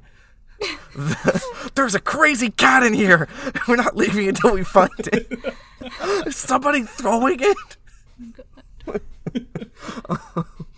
Yes, once again, we have Helena Bonham Carter playing a crazy old witch for Tim Burton. And two of the kids see how they're gonna die. One of them Yeah, which is turns kinda out to fucked be up. like an quote unquote antagonist later in the story. And the dad, what is the dad's name? Edward. Yeah. Edward sees how he's gonna die, and he just goes, "Huh? So that's how I'm gonna go." And like that's the end of that little fable. Yeah. Yeah, it's kind of fucked up, especially because these are kids. But yeah, so... Oh, also, we had a note here that all the kids have a black friend, so that we know that even though they live in the rural South... Deep South. And in the, like, what was this, the 1960s? oh no, it's way 50s? before that because Oh, he is ends it? up fighting in the Korean War. Oh god, you're right. So it was so like this the is 40s. the 30s or 40s. So you know that even though they live in Alabama in the 30s or 40s, they are not racist. Because they have a black friend. Because so it's okay, you're allowed to like this old Southern man because unlike most other old Southern men, he had a black friend. So yeah, that's a thing. Even though that is like the only other. Let's see. Are there any other people of color we see in this? There's the one doctor who is black, the older doctor, and then there is the twins. Asian The twins. twins. Yes, which is a thing. Oh, I'm sorry. There's also the gentleman who do martial arts when he comes into the... Yeah, We'll get there. yeah, we'll get there. Okay, anyways, let's just... I don't Okay, so... Are It's your hard to notes- follow the narrative of this story because it's kind of all over the place. Yeah, okay, so a good portion of the movie, most of the movie actually, is up until the end, is the father telling the stories. And then it's like the son being like, "Oh, I don't believe you," and telling his wife, "Oh, you shouldn't believe him." And then there's really nothing of consequence until the very end when like he starts talking to other people about it. So we're going to go through just the father's portion of his flashback stories, and then we'll discuss the end where like the son starts to find out more details from Yeah. other people. Sounds good. Just real quick, my note at the end of this first story, I wrote, "Have you ever been so stressed that you slam a can of Ensure?" Oh my god. 'Cause the son comes out looking out so like he's pissed at his dad and he looks so stressed out and he just slams the insurance. Dude. It was funny to me. I need a 'Cause stiff drink. Yeah. And the thing about this, the relationship of the dad and the son is that we don't really know what the son's personality is. We know that he's annoyed at his dad for his tall tales, but we don't really know why, because we don't learn anything about him. But they have a conversation later where, like, he's angry because his dad has never been completely honest with him. He does not know who his dad is. He only knows the version of his dad that, like, he tells in the stories, which are all embellished. There's a line where Edward says, like, I have never been anyone but who I am, but you can still see where the son is coming from. His father has never once just leveled with him. That's the thing. It's not even. Oh, go ahead, Steph. Well, that's the thing. It's like even if the father was being 100% honest, and the movie kind of leads us to believe that, like, he was, but in, like, an exaggerating kind of way. So he wasn't even being, like, 100% honest. But even if he was, the fact that the son is even having this complaint obviously shows that he didn't have a real relationship with him. It doesn't seem like he was ever there for him emotionally, like he cared about him as a person. He was all about himself, like he was narcissistic. And I don't think the movie does a good job of refuting that if it wants to refute it. And it even doubles down on it because he tells Will, is the son's name, I believe. He tells Will that if Will didn't understand his father, that it was his fault and not the father's. Like, he says that to him. Yes. And I think that the movie is kind of trying to have it both ways. This is all probably stuff we should be talking about at the end. But just real quick, I think the movie is unfortunately trying to have it both ways, where it's trying to be like, yes, he could have been a better father, but it never really faces that, you know? It just kind of skirts around it as like maybe he could have been, but we're not really going to get into that. Yeah. It's like it's the son's fault for having problems with it. Well, whether intentionally or not, the son is presented as the worst person here because he's the constant stick in the mud. And the problem is not whether or not he believes the stories. The problem is that there clearly was not a real father-son relationship here, and that's sad no matter which way you paint it. But anyway, this is all meta commentary. Yeah. Let's get back into the story before we get... So his fun romp. Yeah. The fun stuff. So before, to set the scene, Stephanie had an idea that seemed to ring true. A lot of the tales that he tells are very reminiscent of either Greek myths or biblical stories. Yeah, I think more so than Secondhand Lions, which I think if those stories are based on anything, they're more based on like swashbuckly action adventure tales. Right, whereas this feels like some of the flashback scenes are trying to be, oh brother, where art thou? I actually do really like this because it shows clear, like we said, mythical influence. Each of the stories, especially earlier on in the more fantastical stuff, seems to draw from like there's the Odyssey. Right, and we wrote down specific comparisons for each of the stories as we get to them. Yeah, the one with the working for the circus so you can find out about frickin' young Jessica Lange is very reminiscent of the story of Jacob and Laban in the Bible, interestingly enough. Which we'll get into a little bit later. So let's go through these a little bit. I'm wondering if that comes from the book, like if the book leans more heavily into that, because we didn't mention it at the top, but this film is based on the movie Big Fish, a novel of mythic proportions that came out in 1998 by Daniel Wallace. I would be interested to read that. Yes. And mythic is right there in the name. Yeah. So, All right. So we jump back to Ewan McGregor playing young Edward. With a sometimes okay, sometimes questionable Southern accent, much like Michael Caine. These movies have to cast these very European guys as as redneck Americans. So he is his hometown. I can't be mad at him. I know. I can't be mad at his face. It's too beautiful. So he is his hometown's golden boy. And there's this one random guy who he's like constantly upstanding without even realizing it. It's just like Edward does something good, and then there's that guy standing there looking kind of sour. Yeah. And then one day, sheep start just disappearing, and like there's a giant living in a cave on the outskirts of town, which feels very much like the Cyclops. Yeah, especially with the sheep, because Odysseus and his men had to hide behind the sheep when the Cyclops was blinded, so that he would reach out his hands and he felt only the sheep, couldn't catch them. So it seemed like a reference maybe to that. So Edward goes to talk to the giant and tells him he says he's been sent as a human sacrifice. It's like, if you could just go ahead and eat me, like, it's fine. But then he's like, you know what, we're both too big for this town. Why don't we like leave together? And they get a big send off, and there's a parade, and the witch is there. For some reason. And okay, I should point this out. The gentleman who plays the giant in this story was an actual man with gigantism who passed away, I believe, like 2 or 3 years after this movie came out.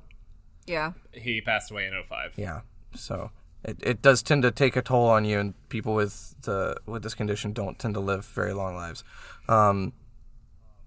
But I do love him in this movie. Yeah, it's cool that they got someone who actually was a giant to play it. Yeah. So they leave the town together, and they are heading for... Where are they heading to? God, I don't... They're I don't remember where they set out to. I know this is where Edward ends up in Spectre. Right. Yes. So the I Edward think the hears... destination was not the point in this case. Yeah. Edward knows that there's this path that forks but then meets back up with the path that they're taking currently. And he's like, oh, it's haunted, and our town's most famous poet went that way, and, you know, we never heard from him again. And so Edward takes that path and ends up in this town called Spectre, in which time is kind of wibbly-wobbly. And... This is the Circe's Island portion of the Odyssey here. I'm so glad you guys broke this down. Thanks, Stephanie. Yeah, sure. I'm probably going to Mythology mix up my queen. references. So yeah, this is like the idyllic town, and honestly doesn't end up being as sinister as it kind of initially seems like it would be. Like, they let him leave. Yeah. The most they do is they're like, oh, how you gonna leave without your shoes? And he's like, well, it's gonna hurt, but I'm gonna go. Just gonna walk, yeah. It does end up being the reason that he doesn't have a relationship with his son, but we're good. We won't get too much into What? that. No. What? No, because there's several lines where he says that Edward was never at home, and it's implied that he was helping build up Spectre. Oh, well, he does explicitly do that at some point later. Yo, I'm dumb. I don't. But he was also a traveling salesman, so that's another reason why he wasn't home a lot. Anyway, that's later flashbacks. So he gets to this perfect town where, like, the grass is perfectly manicured, nobody wears shoes, and the poet is there, played by Steve Buscemi. And I love it. Yeah. Yeah, he's great. Good. And the town is just perfect. They just eat pie and dance in circles and have a magical fish that looks like naked ladies. Right. So he sees this fish, and it's just what we see. Just I was gonna say I was really expecting this town to take a midsummer turn. yeah, I was expecting something hardcore sinister to be going on here. Especially when he saw, like, the mysterious woman in the moonlight. I was like, okay, something's gonna happen. It's not gonna be good. But no, apparently it's just a fish that likes to tease horny bastards like this dude. So yeah, he sees her. Does anything come of that? No, not really. No, it just kind of happens. So his interaction with Fish Lady is he's taking a walk because he was hanging out with the poet, and then they went their separate ways. Edward kept walking by the river and sees the lady, and then sees that a snake is going after her, and instead of yelling, "Ma'am, there's a snake," He jumps in. Yeah, he was just like, let me just wrestle this snake. And then it turns out it was a branch. Yeah, right. It wasn't even a snake. This part's weird. I don't really understand And then it also turns out that there's an 8-year-old girl in the town who is like in love with Edward. Yes, it's also kind of weird. Oh, when he This gets kinda there, he happens. first gets to town. They know his name and they say they're expecting him, but they weren't expecting him yet, right? Which is weird. And then Mysterious. yeah, it's implied that this little girl is in love with him, and she doesn't want him to leave. Does anything else really important in this happen other than just setting that stuff up for later? No, it's just an idyllic town. He promises to come back. Okay. So he leaves because he has to go meet up with his giant friend. And I don't know, he's making his way through a bunch of brush and spider webs, et cetera, but it's nothing really that bad happens. And he makes his way out and he just, boop, happens to be right. And no time has passed, right? No Yeah. time has passed, basically. And they make their way to the circus. Okay, we have a break. There's obviously a break in the story here because I wrote, flashback ends and suddenly I care less. Yeah, that's the problem that these movies kind of set up for themselves, is that while they're supposed to be a meta commentary on this larger than life storytelling, while that is true, they also face the kind of insurmountable task of getting the audience to care as much about the part that is meta as the part that is like the interesting stuff, you know? Like, Yeah. that's the problem. If you show an audience these larger than life circumstances with, you know, giants and sheiks and, you know, sword fighting and magical fish, people are just going to care more about that. That's the problem. And then when you get back to the real narrative, you have to really bring it to keep the audience's attention. And it's just like the characters outside of the story have nothing to do. No, they're boring as hell. I care more about Ginny and Steve Buscemi's character and the giant more than I care Yeah. about Will or his wife. Well, that's because everyone else is just sitting around waiting for this guy to die. God. That's literally all they're doing. Yes. Right, and that's the thing. The characters really needed to be a lot stronger in order to get us to care about the boring human stuff, you know? The relationship-y stuff. The characters really needed to sell us, and I don't think they quite got there. Yeah. They all kind of seemed like either assholes in the case of the men, or just kind of there to be there They're for just the there to men calm down if their they're menfolk. women. Yeah, exactly. It's rough. So jumping back into the good stuff then, Yes. Edward and the giant make their way to the circus. And the circus has a mythic giant. home of all oddities. Yeah. In So early 1900s America, apparently. the circus already has a giant, but he's not very He's giant. not a real He's giant. not- yeah. We got the real thing here, the real deal. So my giant can beat up your giant. Yeah, that is almost literally how it goes. I love that the other one hops like into the back of a truck and just drives. And so the giant goes to work for the circus. There's this Deep Roy and Danny DeVito are there. It's pretty funny. And- Deep Roy just follows him around. Like, Right. He's just there. My note here was Tim Burton's Friends, the movie. Yeah. Yes. No, yeah. what was that line that Danny DeVito said when he had the contract? He's like, have you ever heard of, exploitative employment or something like Oh my god. that? The giant's like, no. Involuntary servitude. Indentured servitude. Yeah, Right. indentured servitude. And he's like, no, and he's like, great sign here. it's But then, as the circus is emptying out, Edward sees, as he would say, a woman. And then she leaves. And Edward is like, I need to know who that is. And Danny DeVito just He's is an casually like, asshole. he's like, hey, I know who that is. You say you saw a pretty girl? I know who that is. Right, that's the... How does he know? I don't know. Maybe I wasn't paying attention and he said so, but I doubt it. I don't... So Danny DeVito's like, hey, or no, Edward, I think, convinces him, like, I'll work for you for, like, no charge or nothing if you'll just tell me who she is, You know, if he had just asked and been like, hey, tell me about this girl. or I'll beat you up. Yeah, I would have just, been like, tell me now or you're losing a finger. Like, he would just be like, okay, man, I'll talk. I have a note here that says, you ever simp so hard you volunteer for slavery? For 3 years. Oh my god. Right. 3 years. I can't. 3 years this man is scrubbing fat guys I- and bailing out horse shit. This and is the point where the movie starts to get a little... when he gets when Yeah. he falls asleep and gets smacked by the merry-go-round thing and he goes flying. It's actually pretty funny. Looney Tunes reads. Yes. So Danny DeVito is like feeding him information. He's like, her favorite flowers are It's daffodils. so dumb. It's like, she likes food. She likes music. I know. She goes to school. and then and then one day, Edward is like, all right, I'm just gonna man up. I'm gonna go talk to him. And his wagon is a rockin'. And Edward comes a-knockin'. So you think something's gonna happen. That something turns out to be that Danny DeVito is a werewolf. Which this is not one of his exaggerations that comes around in the end. Like we see Danny DeVito at the funeral, but So like we don't really know what he was on about. yeah, like some of the things make sense. Like he says he met a giant. Oh, he met a really tall dude. Okay, I can see where he got that from.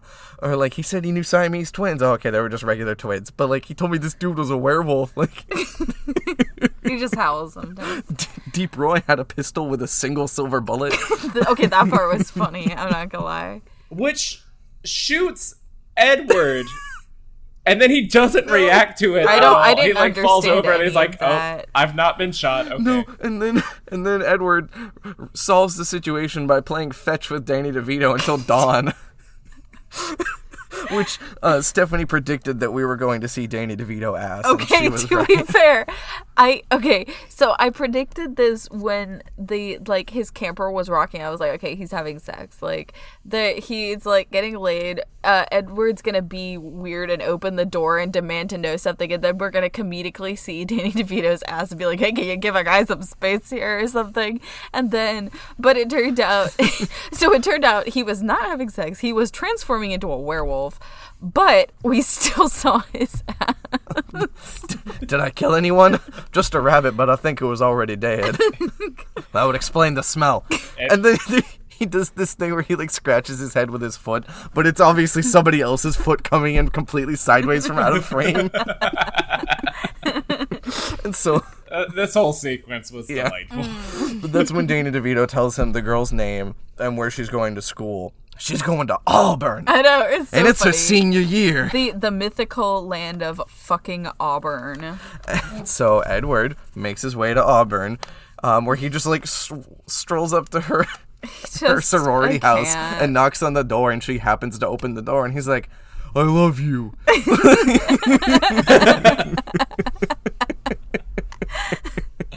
Yeah, when we say this man was simping, we mean he was. She doesn't even. Oh boy. She is nicer to him than anyone That's would true. believe She's she really should nice have been. to him. And she's just literally the only thing she says is like, you don't even know me, and I'm sorry, I'm engaged. Yeah. She's not even like, creep, like, go away before I call the cops. Creeptastic. And then So what? He then proceeds to say, I'm not going away, and then like harasses her for like That's weeks. And true. she just I almost smiles and forgot laughs that. at it. I think this was the part where I started to get really annoyed because I was like, okay, so She's we're like, really "Oh, doing men." this. Yeah, and he just kind of hangs out. Because at first, when he started to walk away from her door, I thought I was like, oh, well, he's going to accept his defeat with dignity, and he's, I guess, going to accept that he just flushed 3 fucking years down the drain for this. Like, Nope. But no, he hangs around to harass her. She takes it in stride, and like there's like skywriting, and she's like with her girlfriends. They're just God. giggling. She's like, "Who did that?" She's like, "Oh, just my stalker." It's so, I don't Did your even- fiance do that? No. No, just this random dude who works for the circus who wants to bang just me. some like, carnies trying to get my pants. It's happened before. Like, it's so His weird. name is Blade. So, number one, where did he get the money for the suit that he's wearing? He was working for free. Number two, Where does he get the money for all of those daffodils? Wait, was a he lot of actually flowers. was he working for free? Yeah. He was working for information. Oh my god, I can't with this man. How did he eat? I don't know, maybe his giant shared his bread and scraps. Carny food. So, It's So I don't know. yeah, this all culminates in Edward planting an entire, like, field of daffodils in front of her sorority. And she's like, oh, it's so nice. And then her boyfriend shows up, her fiancé, who just so happens to be the random dude from Edward's hometown that hated him, that, like, Edward was constantly, Of like, course. one-upping. Yes. Without even realizing it. And now Edward is here to steal his girl. And he... So this actor, David Denman, who plays Don, he also plays Roy on The Office. I thought he looked familiar. And that dude stays having his fiancé. I was gonna stolen say from him. this man gets cucked so hard in everything he is in. Like, And oh my god. I feel kind of bad for him, but he's always an Mm-hmm. ass when it happens. So like, Yeah, so the fiance... or, what's the girl's name? Why can't I remember her name? Jenny? Was it Jenny? There's no way they did. It's Jenny. No, the one who ends up his wife. Her name is. Why did I think it was Thank you. Jenny? Because this is so like Forrest Because Gump. that's Helena Bonham Carter's. Oh, that's where I got Jenny. Bonham. And so Sorry. Sandy tells him to not fight her fiance. And so Ewan McGregor just gets the ever-loving shit beat out of him. Yep. And then she ditches her fiance because why would you want to be with the dude that does that? Yeah. Yeah, to be fair, I like that there was this, I don't know if I would call it a subversion, but when I saw it, I was expecting him to beat up the guy, but instead the guy just beats him up, but he still gets the girl, even though he's the guy that got beat up, which is a little funny to me. Yeah. I liked that. And once again, we have a character ending up in like a full-body cast. Oh my god. And, okay, this part is so stupid. He's in the hospital, like, fully in traction, and he gets his draft orders to go fight in the Korean War. Yeah. And that I'm would like, be a I'm thing. sorry. That is the easiest deferment I have ever seen. Yeah, that wouldn't be a thing. He just really wanted to go kill people. It This was man's very arms important to and him. legs are in casts. He is not getting sent to basic right now. I know. But Was there even a draft for the Korean War? I don't know. I don't know anything about the Korean War. Sorry. Well, Google told me this was the Korean gets War, drafted. so Okay. Yeah. he takes all the most dangerous missions he can so that he can end his time in the service sooner. He parachutes into a performance for the troops with this singing Siamese twins. Yeah, this whole thing. And this is where he like breaks in backstage, and we have the two dudes doing a bunch of kung fu show off stuff and like making sounds, which is But I do love the bit where Edward's just like nonplussed, puts on his night vision goggles, turns off the lights, and then like there's action sound effects, and he turns the light back on, and they're both unconscious. It's very Raiders of the Lost Ark, but they just a little bit different. So that's a thing. But there's this whole thing where he has to like take the long way home. Why was that again? Because he was faking his death, which never gets resolved because like he makes his way back to the U.S. Like the military believes he's dead, right? So his wife believes he's dead, and then he has to like he catches a raft with the twins, and, like helps them come up with a whole act on the way from like Cuba to Miami. Yeah. And then he just reappears in his dress uniform in his own backyard, and I'm like, my man, how are you gonna fake your death to the U.S. government and then just show back up on dry land Right. and live your life normally? So did he fake his death because he was trying to get out of the military? Right? Yeah. Oy. So this whole thing, it was bothering me to no end. Until later they find the paperwork, and there's a one-off line where Sandy tells Will that officially he was considered missing but presumed dead. Mm-hmm. So Oh. I don't know. I guess by the time he came back, they're like, we don't care. Yeah. I have no idea. Okay. I'm fine with that. Yeah, so she thinks he's dead, but this is also very the Odyssey. She thinks he's dead, but she right. kind of, That is another thing from the Odyssey. Yeah, Penelope. She kind of, I guess, doesn't really move on with her life, but it's not very long after. How long afterward is it? After Probably they not killed even her? a year. Yeah, it's not been that long, and she's still living in the same house. It's very depressing. It's like, oh, okay, so I guess she's just living there, kind of believing he's dead, but not really moving on with her life, just grieving, and that never really gets touched on again, the kind of mental harm that would do to someone, like, especially at that age. But he just comes back, and it's all fine then, I guess. And then this is where he becomes a traveling salesman? Yeah, this is where it starts to get less interesting. Yeah. Where it's just like, I never cared much for being at home, so, So I I just worked ditched my a wife lot. and child, yeah, like... Oh god, that reminds me of that line.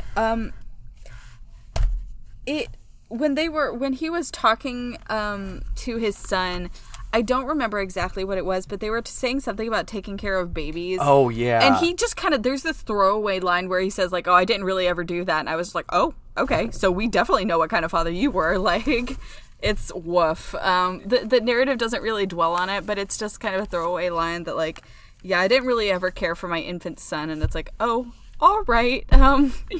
Yeah, hold on. This scene just really struck a nerve with me now, because they're talking and the dad says, "I don't think you're ready for what's coming.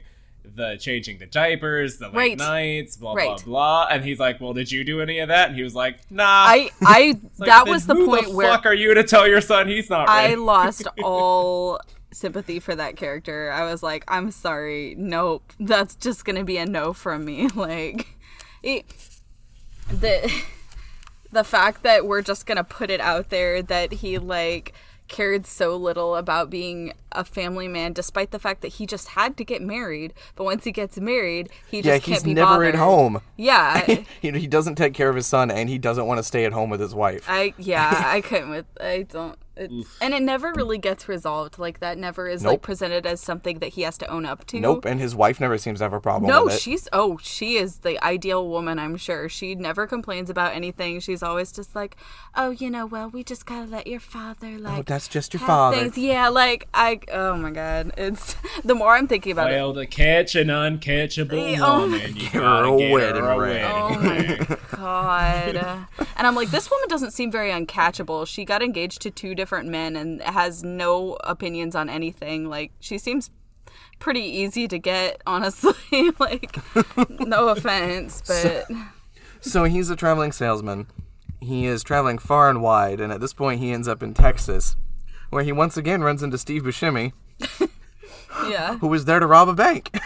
Okay, that was kind of funny. I'm not gonna lie. I loved Yeah, that whole that quick was turnaround. He hands out a gun. He's like, Just here. like, help me rob this Yeah. bank. And then it turns out there's only like $200 in there because of reasons. Depressing. Yeah, this wasn't even during the Great Depression. This No. was much later. And they get away. And Edward tells him that, like, oh, if you want to get where the money's at, you go into, like, to Wall Street or something. And there's this joke about, oh, he went into finance or something to Wall Street. He's going to become the biggest bank robber of them all, herder. Hey, they said, fuck capitalism. I did like we get another moment of that when he goes back to Spectre. Yes. When Steve Buscemi and Ed are in the car, and he's like, "What'd you get from the vault?" And there's just like a few 20s, and he's like, "This was it. Your deposit slips here." He's like, "Well, I didn't want you to leave empty." I didn't catch that. I was probably writing. I did not catch that. He may be a bad husband and father, but apparently he's a good friend. Yeah, it's... I think that he was definitely a bad father. Kind of unclear whether or not he was a bad husband. Probably a pretty good friend overall. So there's like a sliding scale. So, did we get any more stories from the father before we jump to the son finding out stuff from Jenny? Yeah, I was going to say, because there was that weird tangent with her that I still don't really know what to make of that. Should we just jump into the tangent? Yeah. So, the son finds some basically. slips. Yeah, the son is in charge of going through all of his father's old paperwork because the mom's like, oh, I wouldn't understand it anyway. And he finds some payments to this woman named Jenny, right? And he thinks that he was having an affair. Right. And so he goes to find Jenny. What, Justin? Yeah, it's the deed that he... Right. Her name's on it, so it might be co-owned between the Right. two. So he goes to that address. So the son, whose name I don't remember, sets out to investigate why this random woman's name is on a deed that his father has. It turns out that Spectre got hit hard by the real world. People showed up and started, buying up property and evicting the people who lived there. Because this is the other fuck capitalism moment, because they're Right. like banks and creditors and right, they didn't have jobs. They traded an apple pie for yard work or something. And so these people basically got forced out of their homes, and Spectre was turned into a ghost town. And then Edward shows up and basically buys up Spectre, ends up owning the whole town, but restores it to what it once was. Edward owns the whole town of Spectre now, except Jenny, the girl who was in love with him. Her house is on the outskirts of town, and it's fallen into disrepair. And Edward offers to buy her house from her, and she won't sell it. So Edward ends up fixing up her house without, buying it from her. He would show up on weekends and time that he had away from home. The movie makes it very clear that he had no romantic anything with her, because at one point she tries to kiss him. And he won't even allow that. He says, I'm very much in love with my wife, which you would never know from the rest of the context of the story. But, okay, this is the most subdued role I've ever seen from Helena Bonham Carter, and she kills it. Yeah. This is probably my favorite acting performance I have ever seen from her. Yeah, she actually gets to do some fantastic. acting that feels like a real person. Yes. Not a cartoonish caricature. Right. And you're like, oh, right, Helena Bonham Carter can actually act. She just doesn't usually want to. Or Tim Burton doesn't want her to. Speaking of cartoony Tim Burton things, we get the slanted architecture with her disrepair Yeah. house. Oh, of course, He got of it in. course. He snuck it in. Tim Burton requires that. And also Tim Burton loves little, creepy, cutesy Americana neighborhoods, like Edward Scissorhands for interest. For instance, definitely a thing for him. Yeah. So I don't know. I didn't really understand the point of this subplot other than just to give Jenny as a mouthpiece for the story to tell us more about the character, more about the father, I should say. I don't know. Well, the son does say at one point that he felt like his father had two lives. One that he had at home and then his other life, kind of. And that's sort of his theory for what's going on with his dad.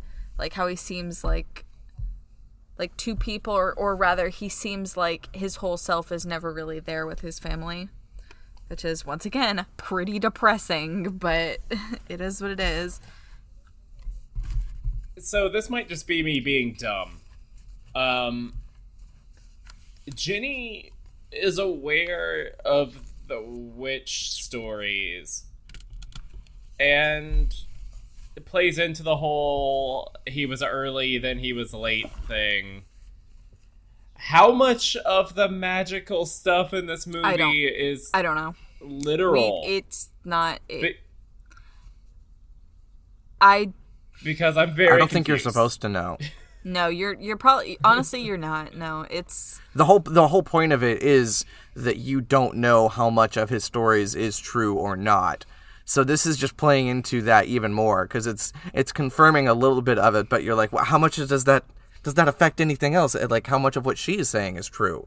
It's just playing into the story's whole thing. yes.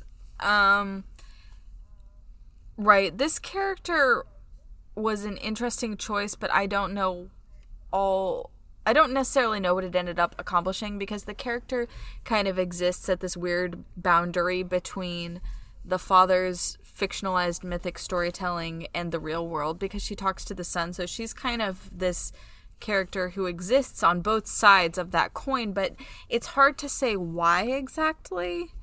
I don't know. What do you guys think? What do you think her function, her role in the story is? That's what I'm confused about, because at first I thought she was like there to clear everything up, but it just kind of muddied everything. The only thing I got from this scene was great job from Helena Bonham Carter. Yeah, that's honestly all that I was thinking about. And honestly, I need to rewatch this scene because I'm a level with y'all. I was a little drunk at that point, so I wasn't at like 100. So I do need to rewatch this because I feel like there was a lot of, if there was any subtle character work in this movie, it was being done here. And I really think I need to rewatch that with that in mind. So I think after this we go to the hospital effectively. Right? I'm not skipping anything major. I don't think there was. Yeah, when he returns, his family's gone. So the son goes and meets his dad at the hospital, and he stays with him overnight and talks to his dad. And this is where they finally have their heart-to-heart conversations. And there is some fantastic reverse shot going on in this scene where, like, when the father and son are talking and it's cutting back and forth, their faces like exactly fill the empty space in the reverse shot. I'll have to keep an eye out for that. Really good. And so Edward says, "This isn't how I go." And this is where his son starts making up a story like his dad did, telling him how it's going to happen. We have to infer that it was the conversation with Helena Bonham Carter that changed you think Ginny his told heart him? on this. Or I was going to say that just led him to have a change of heart towards his father and to, like, he kind of accepts the story, you know? Yeah. That makes sense. So that's why he starts telling his own. He wanted to believe so many bad things about his dad, but then, like, he just couldn't find anything confirming it other than the fact that he, was never there. Yeah, which is enough on its own. But, yeah, at least he wasn't a cheater. I mean, there's that. But, So he tells the story of the funeral, right? And everyone is there, right? Which I'll admit, this one gets me a little bit. Like this one, it cranks it up a little bit for me. Like, because up until this point, I kind of feel a little ambivalent about it. I'm like, okay, this guy's kind of an asshole. I don't really care what happens to him, but it's a combination of the son kind of taking control of the narrative, if that makes sense, and creating his own story. So he's like kind of coming into his own in that way. And also kind of respecting, I guess honoring his father's love for the story, for the narrative. Right. For the larger than life. Because clearly he remembers them. Yes. The son is the one telling the story here, and all of the characters are there. Yes. Right, I'll admit it's an affecting scene, especially because the movie kind of very clearly tells you that it's both real and not real. Like, that's what's so fascinating about it. He's not literally carrying him down to the river, but the story is so real in their minds at that moment that it's like he is doing that. He carries his father, and he tells me he weighs nothing. They leave the hospital. They go down to the river. Everyone is there. It's like a big party. And he carries his father down to the water. And his father turns into a big fish and swims away. And then his dad says, "That's exactly how I go." Or how it happens. Yep. And then he passes away and the son gets up and makes the phone call. What happens after that? Do they cut to like the actual funeral? I think because the son's version of the story, it had all the characters like in their outfits and get-ups from his father's versions of the stories. But then in the real funeral, this is where we see the real people. Like the ringmaster is an old man. We see the Siamese twins are actually just regular twins. So it's like all the people were real, but in their more... He did exaggerate a little. Right, he did exaggerate it, but there was truth there.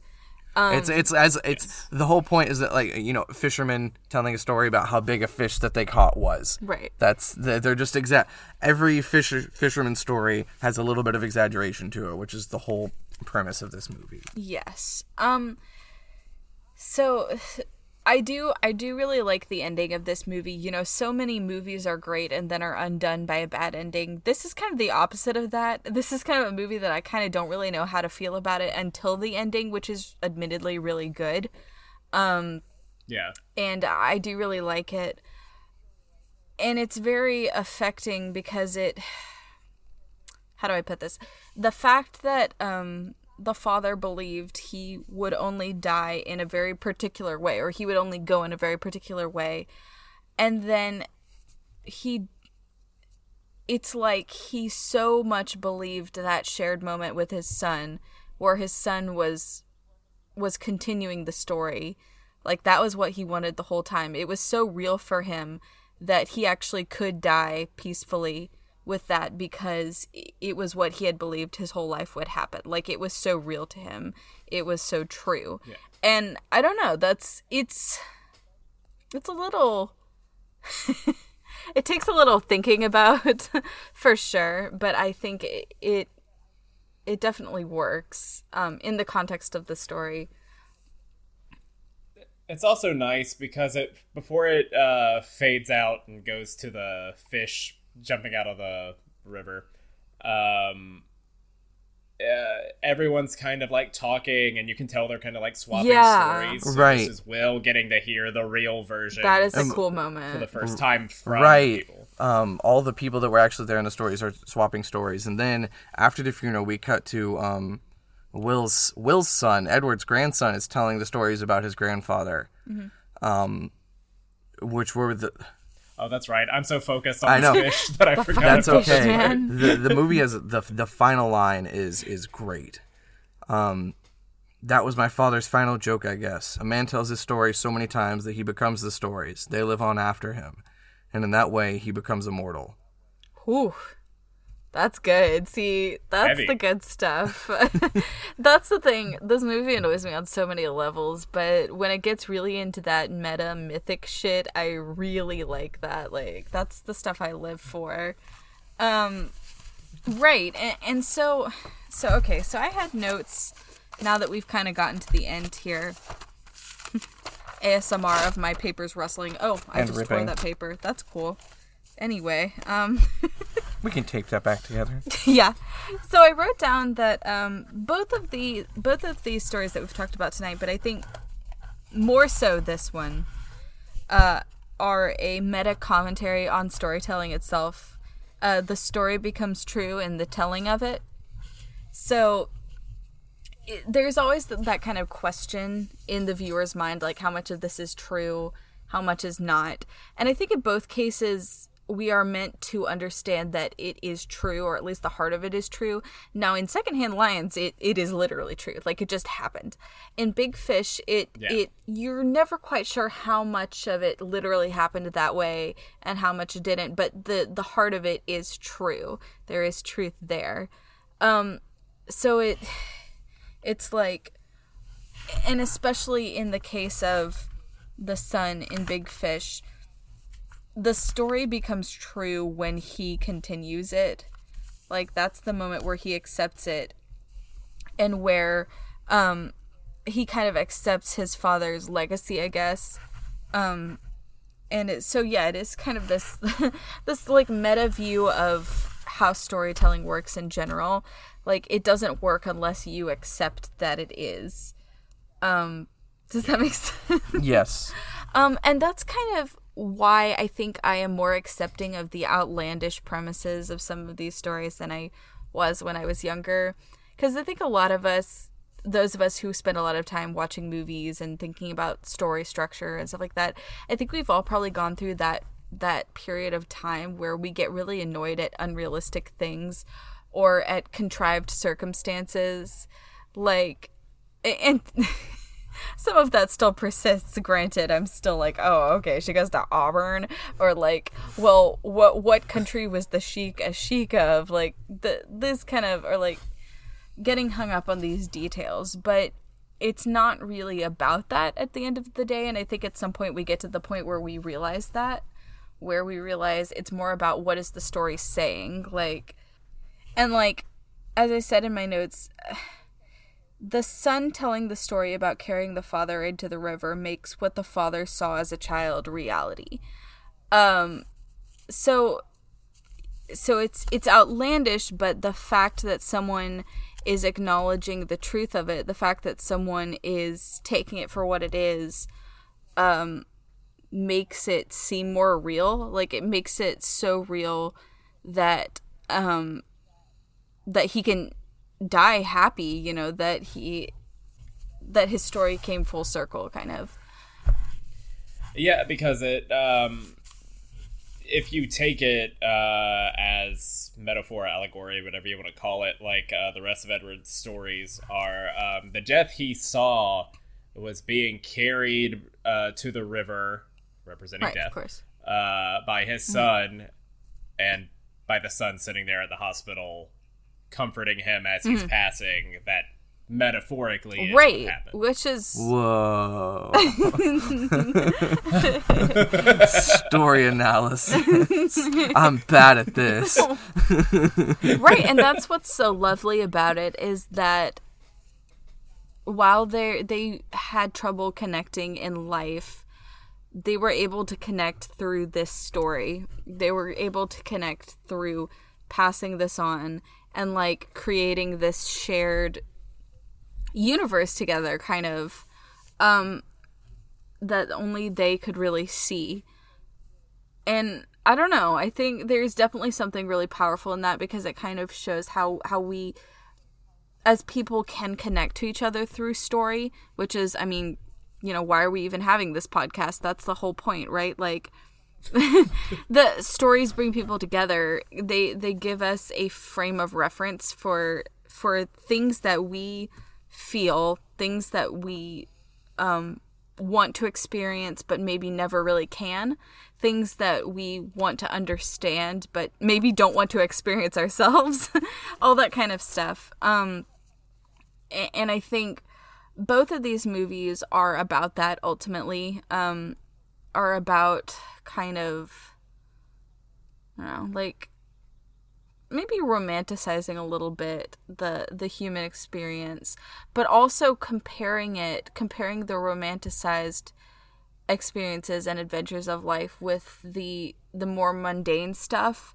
but how you can also see that in a romanticized light, an appreciation of how even the more mundane aspects of existence can be beautiful. I don't know.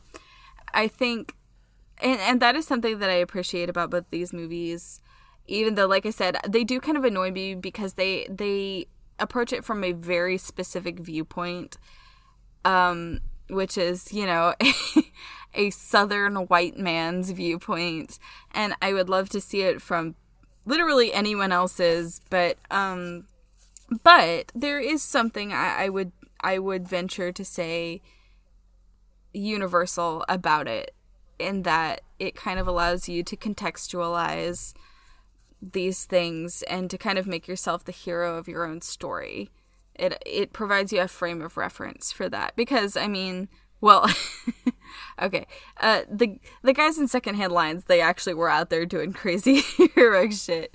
But in Big Fish, it's more about creating a narrative for yourself, because even if it didn't literally happen that way, it's in how you look at it. You know, he saw his life as an adventure, and even if it wasn't everything that he portrayed it as, that's how he lived it. Well said. That was beautifully spoken. Sure, I guess. I have nothing else to say about these two movies. Well, Stephanie just hit all the nails on all of the heads. Maybe. Playing them like a xylophone. I don't know. I have a question for our audience this week. If you were given the chance to see your death, would you want to or not? No. No. Caleb was like aggressively shaking his head before he said no. I'm leaning towards no, but I see the appeal. No. No, I don't. I do not. I think I know how I tend to obsess over stuff. And I know that if I were to see that, like, even if I didn't know, like, when it would happen, I know I would spend however much time I had left obsessing over it and trying to escape it. I do not think it would be a net positive for me.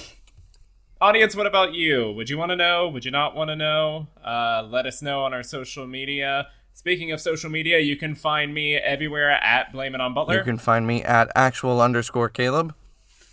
You can find me on Twitter at Steph Has No Name and on Letterboxd at Ray's Left Boob. We're just gonna keep that one, I guess, for all time, because why not? It's never not funny. Yeah, it's great. I'm hilarious. Yeah, so look us up. Yeah. We'll catch you guys next episode. Bye, y'all. Love ya.